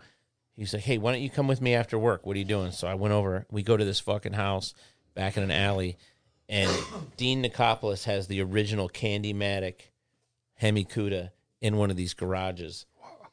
Dude, and they fired up for me, and I was 17 years old. Now I know that I understand the brevity of that situation, but back then I was like, well, this is cool, but I don't know how to put everything together. Well, so those cars were, super nice purpose-built race cars, and we'd show up with these fucking clapped-out fucking cars and spray the shit out of them and paddle their asses. That's a Detroit thing when you say sprayed. Yeah, nitrous, the way they call it, NOS. I hate it when they call it NOS. Yeah, it's weak. It's some NOS in it. Spray.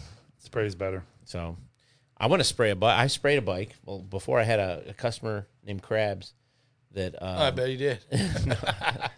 Cool dude. He was a really great guy. He passed away a few years ago, but Krabs had a Road King with a 124 in it. That Stevenson did. Stevenson did the 124, and he brought it to me, and I put a nitrous kit on it. This dude Krabs weighed fucking, 130 pounds, and this bike had like 12-inch apes with a fucking nitrous kit and a 124. Sick. Dude was bananas. That's nuts. That bike was fast. It was like a 01. No, not even, because it was not a twin cam. It had to be like a 94 or 95. Was it Evo? Evo 124 Evo. When I put a nitrous kit on it, beautiful Road King, but he passed away a couple years ago. So, all right. Well, we did another 32 minutes. I'm glad we talked about the King of the Baggers because I'll release this as a separate little bonus. I just think the King of the Baggers is a good icon. It's just the new stepping stone of where it's going to go. I mean, here's the thing. I think there's different segments of the motorcycle industry. Yeah. There's the choppers. There's the big wheel baggers. There's the dirty tails. There's the performance baggers. There's the soft tails, the new soft tails. There's the Dynas, the FXRs. The thing is, no one's exploited and brought out the positive of these and took them on where they've been challenging the other side, the crotch rocket world. Right. And now they're taking these baggers saying, hey, dude, we got a 900-pound bagger. No, we're not going to keep up with your leader bikes. We get that. But we're going to make it look like we're just having just as much fucking fun as you are, but we're on a 900-pound bagger just to prove that point. And it reinvigorates that urge of like, hell yeah, I can do this. To me, it's another kind of bike we can build. Like, it'd be cool to have a street bike that's that fucking fast and that light. Right. It reinvigorates the industry. And that's saying someone's got to put staples on this industry to make it reinvigorated different parts to make it sustainable. Just like the old bikers that were at Sturgis with the wives with saggy titties and everything else. They tucked in their jeans and everything else. Right? Yep. They're dying off. Now you got to find those younger 20, 30-year-olds that are going to, and 40-year-olds that are going to take this Take industry. their tops off? Yeah.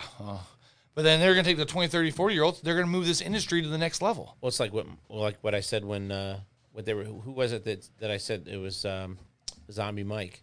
Yeah. Said we've got to take the ball and run with it. Someone's got to take the ball, and King of the Baggers is a big step in the right stone, I think. Okay. I agree. All right, man. Later. Bye.